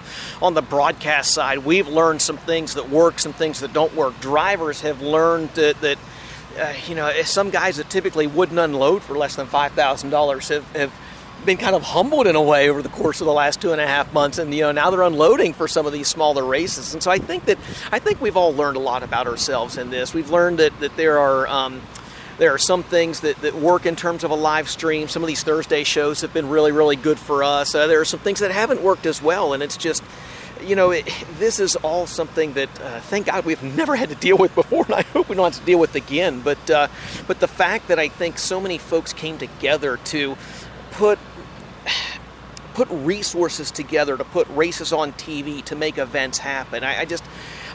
It's unbelievable, Dave. I wish folks could have seen behind the scenes and just taken a look at some of the fire drills that happened to make some of these races happen. There were there were dozens of races that were going to happen that never did because they got shut down or they didn't get the appropriate funding or they were planning on having fans and couldn't. And so the scrambling that went on behind the scenes then just to try to get another race. And again, that's scrambling from the broadcast side, from a sponsorship side, from a lot of different ways. It was a fire drill every day for almost a couple months. I think that's one of the things that I've really taken out of this is we talk about sports in general. Yeah. Dirt track, NASCAR was the first track or the first sport back with racing. But I think a lot of the people, United States Motorsports Association and World Racing Group and Lucas Oil, grassroots dirt racing has been one of the first that have had fans back into the stands in any numbers, and they're coming back in record numbers. Yeah, that's a great point. Dirt on Dirt's parent company is Flow Sports. We have over 25 different sports verticals, and racing has really been the flagship for the last 3 months now, and that's nothing against any of the other sports, but as you said, there's just there are very, very, very few things in the sports world that are happening right now. Racing has been able to happen for a couple different reasons, and we're really thankful for that. And it's opened a few new eyes up to racing as well. It's some folks that especially on the Flow Sports side that maybe only tuned in for wrestling or for track and field or for volleyball or something else. There were no other sports going on. They're like you and me, they're sports junkies, and because there was nothing else going on, they said, let's check out this dirt track stock car race that is going on from Tri-County, North Carolina, or wherever it is. And so some folks were converted there. It also, in that same sense too, David, it showed us something that you and I have known and that some of the folks out there listening have known, but not everyone totally gets, and that's the fact that the efficiency to run these shows just has to get better. There were a lot of first-time viewers out there a couple months ago that after 4 hours or 5 hours in a program, they tuned out because they're just, I'm hardcore, man. I check out after 4 or 5 hours too. So it's silly of us to think that a new race fan would stick around for anything longer than that. So we're fortunate that a few tracks in this area, like the Lernervilles or Attica, Ohio, and places like that, they get it. They know that you got to get people in and get people out, and that you're not trying to sell tickets. You're not trying to sell hot dogs. You're trying to sell tickets to the next week. But some of these other places just have to understand that the days of running past 11:30, 12 o'clock at night are way behind of us, and that if we do want the sport to survive and advance, we have to run more efficient programs. Well, Dustin, it's been great having you. I'm just going to leave you with this, maybe a quick 30-second answer. Such a purist that you are, and myself, how difficult it is to see the Eldora race not being a race with fans, but the way it should be. And now we're here at Lernerville when it's normally 100 laps and it's 50, but that's because of TV, and that's a good thing. But some of these races that are Firecracker 100, Eldora, Dream, those are their iconic races, and you have to make changes. And again, I guess, what's the new word, the new norm? Yeah.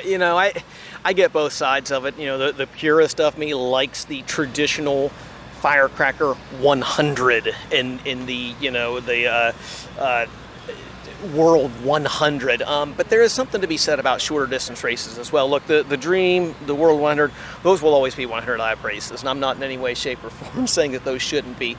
But in the same sense, too, these cars and the technology in them, these cars are so stuck to the ground now, and late models are at the same point sprint cars were several years ago, in the fact that it's getting more and more difficult to pass in clean air, and unless you get into lap traffic. And so in these shorter 50-lap races, you have to be more elbows up. There's no going out and just logging laps. And so that's maybe a positive on the side of the shorter races as well. You can't just go out, run around, play a tire strategy game or anything like that. You do have to be elbows up. And look, Ricky Thornton Jr. proved it at Lernerville on Thursday night. He started 21st and got third on a 25-lap race that only had 2 cautions. And one was at the beginning of the race, and one was at the end. And so he passed most of those cars under green flag conditions. And I grew up much like you, on the weekly grassroots stuff that had 20, 25 lap, 30 features. So the shorter distance doesn't bother me. The purist in me, though, also sees the other side of it. I'm like, sometimes I miss those 100 lappers too. Well, we're going to see 100 laps. It's 25. Total, yes. It's 25, and 50. And I think it's going to be an all-out war come Saturday evening. Well, Dustin, it's been great having you on Rapping on Racing. Somewhere down the line this year, I'm sure we're running into each other, and best of luck with on your weekly schedule. Yes. And have a good one, my friend. Well, thanks, Dave. I appreciate you guys and everything that you guys do, and keep up the good work. This portion of today's program is brought to you by Alternative Power Sources. Toma's Meat Market is a full-service, old-fashioned butcher shop and meat market. Their stores nestled in the farmlands of western Pennsylvania, where they've been for over 50 years. They hand-select cattle and hogs purchased from local farmers. At Toma's, they can help you prepare for anything from your own family's dinner to a special graduation party, a company picnic, an anniversary celebration, a wedding reception, or a whole host of other things. They can prepare entrees and have them ready for pickup or delivery in foiled Schaefer pans. Just heat them and eat them. Please call or stop by to find out about putting a package of these ideas together for your special event. The taste and the service are out of this world. Toma's Meat Market, located at 748 Dinner Bell Road in Saxonburg, PA. For additional information, please give them a call at 724-352-2020. That's 724-352-2020. Are you in need of financial planning or portfolio review? Rick Sabo of RPS Financial Solutions is an independent financial planner who has testified as an expert witness on insurance and investment fraud.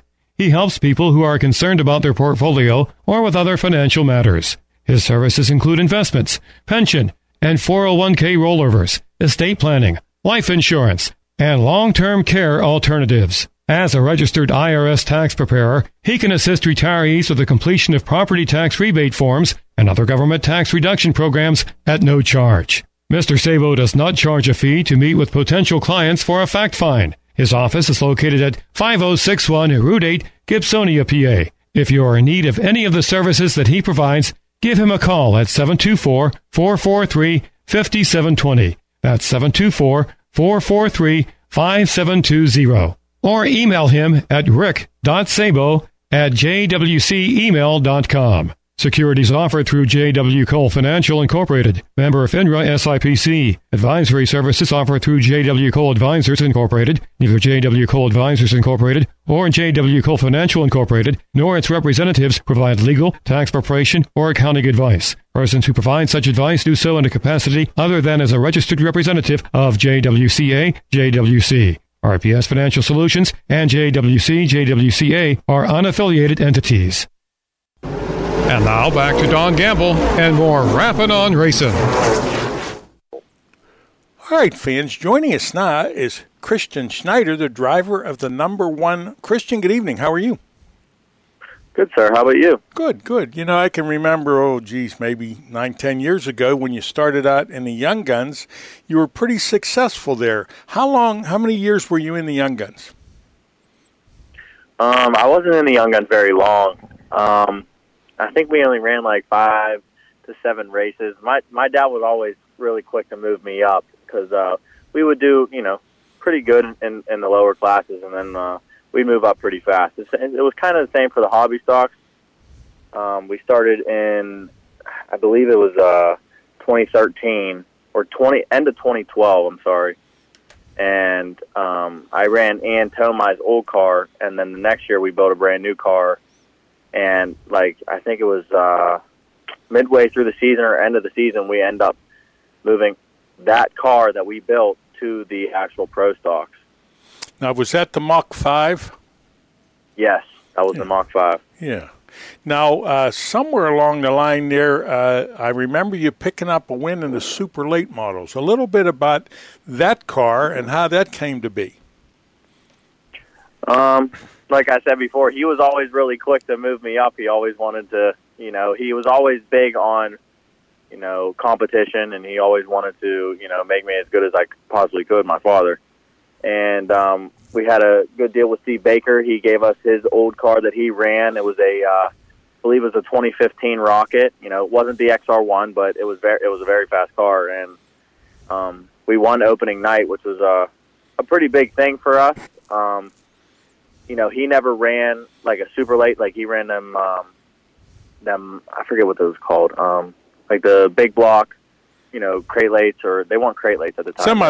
Semi-lates, yeah. Thank okay. you. And then he ran those, so he never really, you know, with all the new technology and all the shocks like that, so we didn't really know what we were getting into, but to win on first night out was actually pretty big accomplishment for us. I would say so.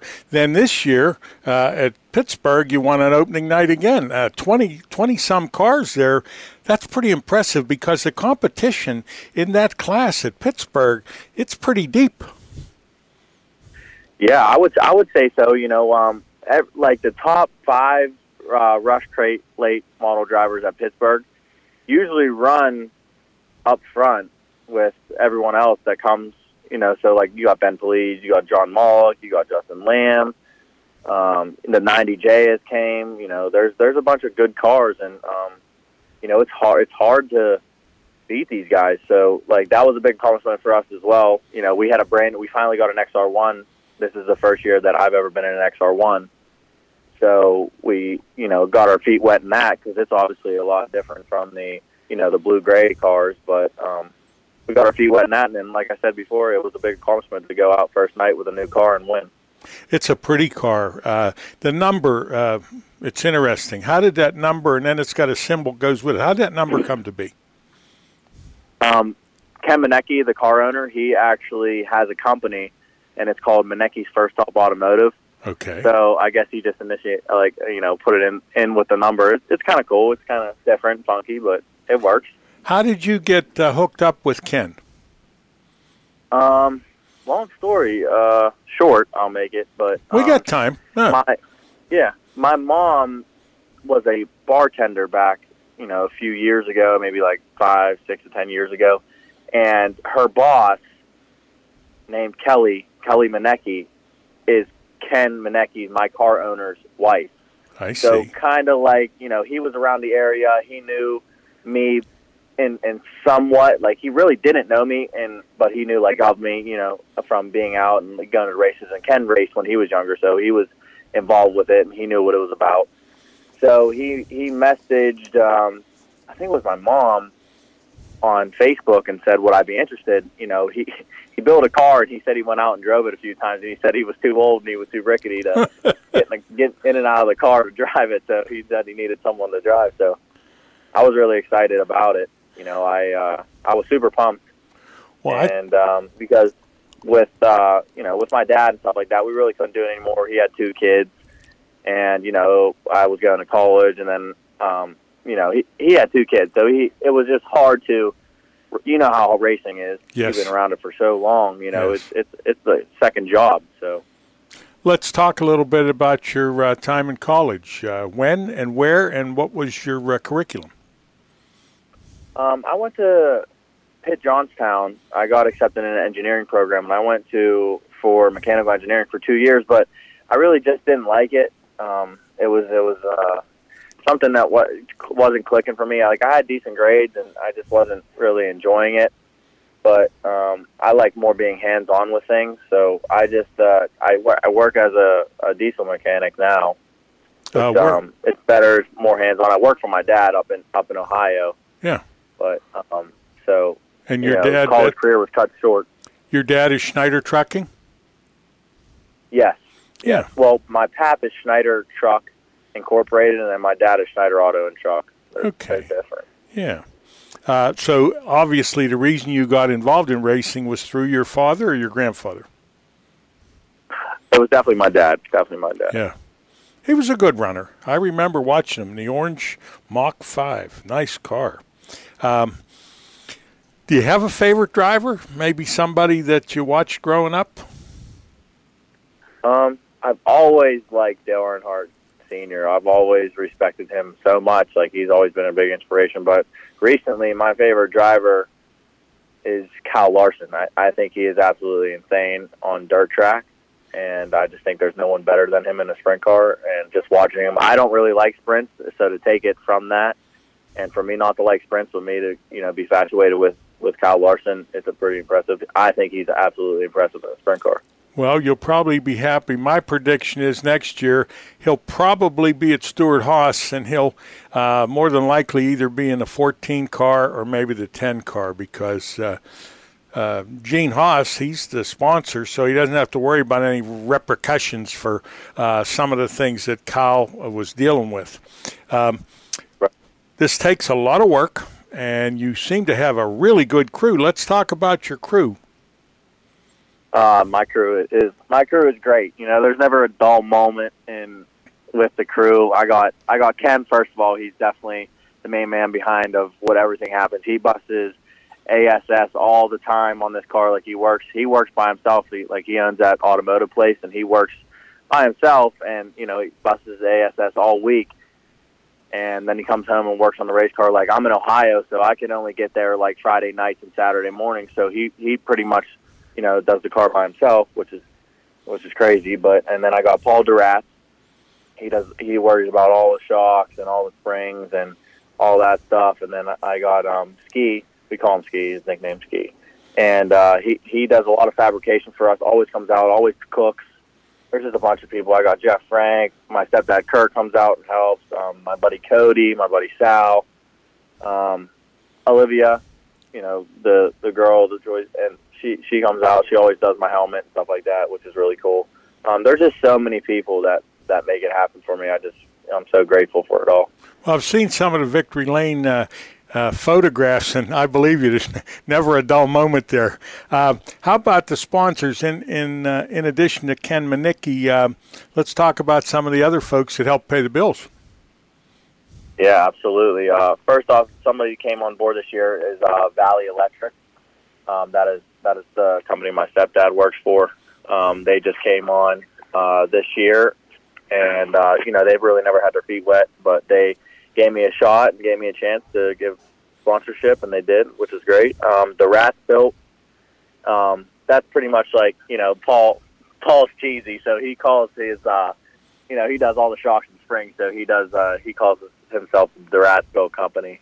I got Cole's Pub, that's the bar that Ken Manicki's wife owns, Kelly. She sponsors us.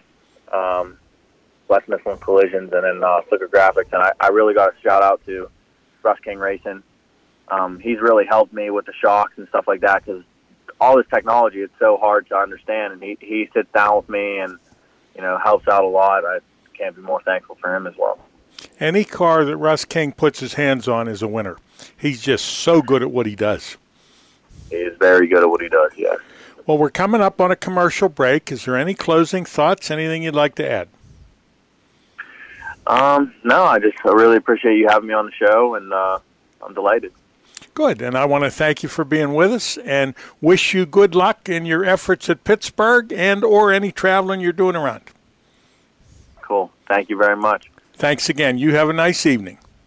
This portion of today's program was brought to you by Alternative Power Sources.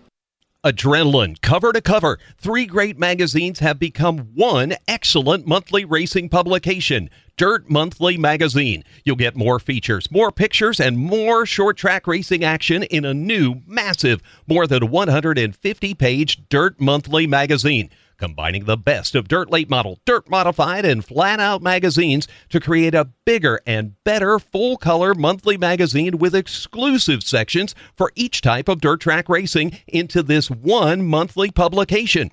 Dirt Monthly will also include a special Street Stock and Weekend Warrior section. Dirt Monthly is all things dirt track racing. Exclusive features, loads of full-color photos, driver interviews, tech articles, and big event recaps, all in the one more than 150-page full-color magazine. For more information, contact 3Wide Media at 888-806-4611 or 3widemedia.com. The Pittsburgh, Pennsylvania Motor Speedway schedule is jam-packed again for the 2020 season. Every Saturday night through October, you can enjoy 5 big divisions of racing action and so much more. Each action event features the Deal Automotive Rush Dirt Late Models, the PPMS Pro Stocks, the Keystone Coachworks Hobby Stocks, the 4-cylinders, and the Young Guns. Add to that special appearances by the Rush Sportsman Modifieds, the Rush Wingless Sprints, the Buckeye Outlaw Sprint Series, and the 410 Winged Sprints. The 2020 season wraps up on October 2nd and 3rd with the 32nd Annual Pittsburgher 100, featuring the stars and cars of the Lucas Oil Late Model Series. Gates open every Saturday at 5 p.m. with hot laps at 6 and green flag racing at 7. General admission just $15 for adults. Keep up to date with everything happening at Pittsburgh, Pennsylvania Motor Speedway by following us on Twitter at PA Motor Speedway. On Facebook, it's Pittsburgh's Pennsylvania Motor Speedway. And as always, find all the information about PPMS at ppms.com. And now back to Don Gamble and more Rappin' On Racing. Up at the Lernerville Speedway, and we're going to talk to Colin Burke, driver of the number 41.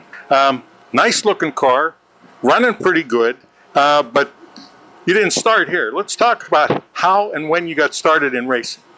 So I got started in racing in 2013. My father and I built a street stock from the ground up. We were gifted a car, and we basically cut it down to the frame and redid it all. And then we ran, I believe, 5 more years of street stocks after that. And then we moved up into the crate late models, which is where we're at now. And we have a new Rocket XR1 this weekend. You know, Dad had a lot of success in all the different divisions that he drove in. When he offers you advice, do you take it, or is it a typical father-son thing where you want to argue? I normally take it. My dad's always right, and if you don't understand that, dads will always be right. I've made some mistakes in my life in racing and stuff that, you know, I should have listened to him, and I didn't. A little bit about the car. It's a Rocket engine. The engine's a 604 crate engine by Brad Hibbard. It's about a year old, runs really well. I have AED Competition Fuel Systems carburetor. They're a huge marketing partner of mine, and I really appreciate everything they do for me. When you're not racing, going to school, working, what's your story? When I'm not racing, I'm actually laid off from my job right now, so I've been working around the shop trying to get trucks built and getting race cars done, and, you know, just trying to get caught up on the to-do list around the truck shop. Dad has a trucking company. How many trucks does he have? Dad has 2 trucks, one that he drives every day, and the one that we're building for me to drive to go trucking for him full time and slowly take over the company. Let's talk a little bit about the people that help you pay the bills, some of your sponsors. Oh my.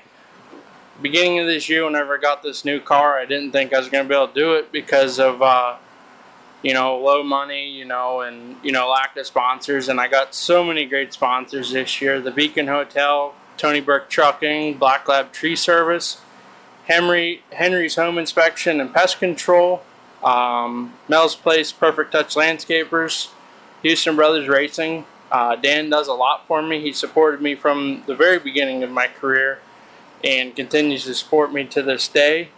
Nussbaumer Plumbing, Krill Recycling, and that's about it. Precise Racing Products, Schaefer's Oil, and Hooker Hornets. They're what get me to the track every week, you know, and they're the reason that we're able to build these new cars and, you know, come out and run these big races. I'm impressed. You didn't look at the car to do that. You just rattled those sponsors off. Most guys, they'd say, wait a minute, let me look at the car first. Now I have to remember them. They're great people, and they all help me out in, you know, many different ways, you know, whether it's, you know, a pick-me-up during the week whenever I need it most, or, you know, whether it's financial. You know, I have a couple sponsors that I can text during the week and say, hey, I need some tires, and, you know, they'll say, you know, hey, we can either buy them or split them with you, you know. So in that aspect, you know, anything helps. You know, I have sponsors that are as low as $200 on my car, and, you know, they all matter, you know, just as much as the big ones. Question I like to ask the guys, how'd you pick your number? So whenever I started racing street stocks, I ran the number 23, which is my father's number. I kind of just went with that one day and just kind of follow the family tradition. And I was trying to decide, I wanted to switch to the number 41 to remember my late grandfather that passed away. And I decided to go to the 41 one day because I saw an omen one day when I was driving down the highway, and it kind of made my mind up that I should be running the 41, in remembrance of my grandfather. That was Jimmy Foss. Junkyard Jimmy Foss. Had a lot of 41s over the days. Good driver. And a little tough. He always gave me the business, but I came to expect it. Now, how about the crew? I know there's you and Dad. Who else? My fiance. She's a huge help. We're getting married in October, and she supports me on days that I don't want to race anymore. She supports me on days that I want to buy more race cars and more race car parts. Obviously, my dad and a couple of my sponsors are actually going to come help us and work on the cars, which is cool. And Austin Grawl, he came on board last year at the Stampede, and he's been a tremendous help to us. He's got so much talent with these race cars that it's almost mindless for him, and I really appreciate, everyone that helps us because we have such a small crew. A little news nugget for you. Austin's dad was one of my students when I was teaching machine shop at Langley High School. Really? That must be how he got so smart. That's funny. Thanks. We're talking to Colin Burke. I want to wish you good luck, and wherever you're at, continued success. Thank you, sir, and I appreciate the interview.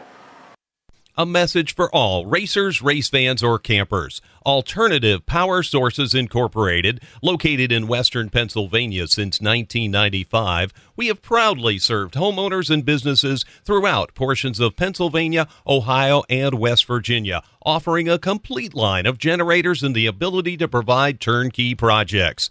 From sales and rentals to service, maintenance, and installation, Alternative Power Sources is dedicated to providing reliable generator solutions. Their brands include MTU, Kohler, Gillette, Yamaha, PowerTech, and ASCO.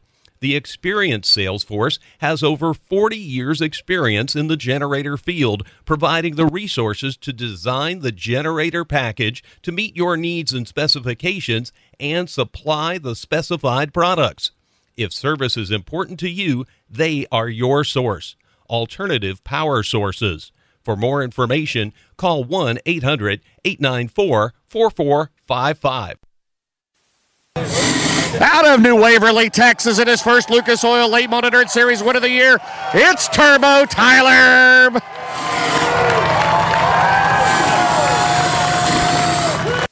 Man, it's taking you a long time to get here, but what a race tonight. How about that? To pass Jonathan Davenport there in traffic, and then once that caution came out at the end, you were gone, but congratulations, man. Finally got to Lucas Oil Victory Lane here in 2020.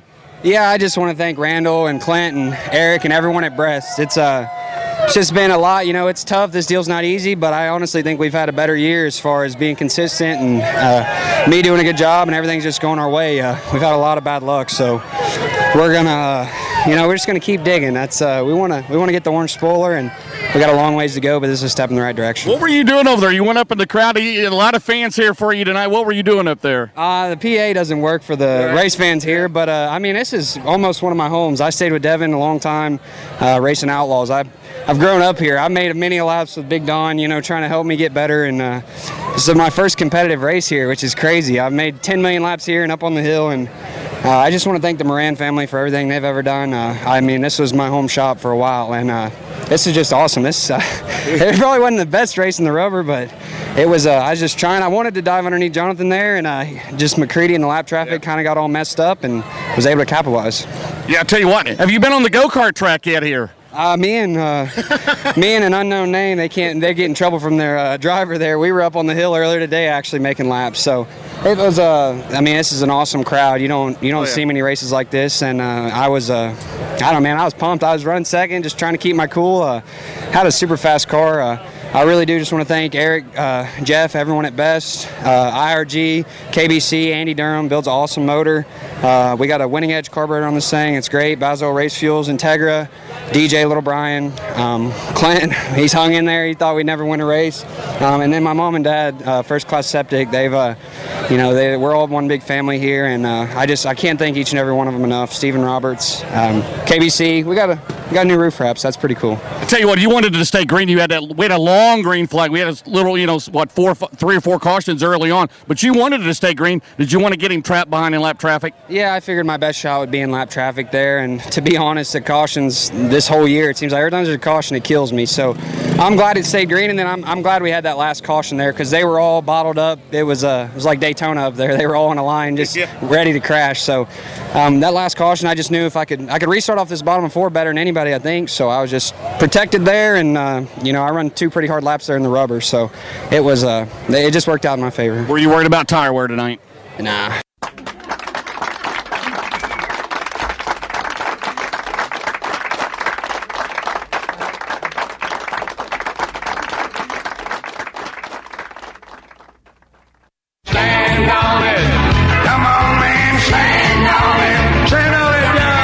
Jennerstown Speedway proudly presented Rappin' on Racing, the Tri-State's #1 motorsports talk show.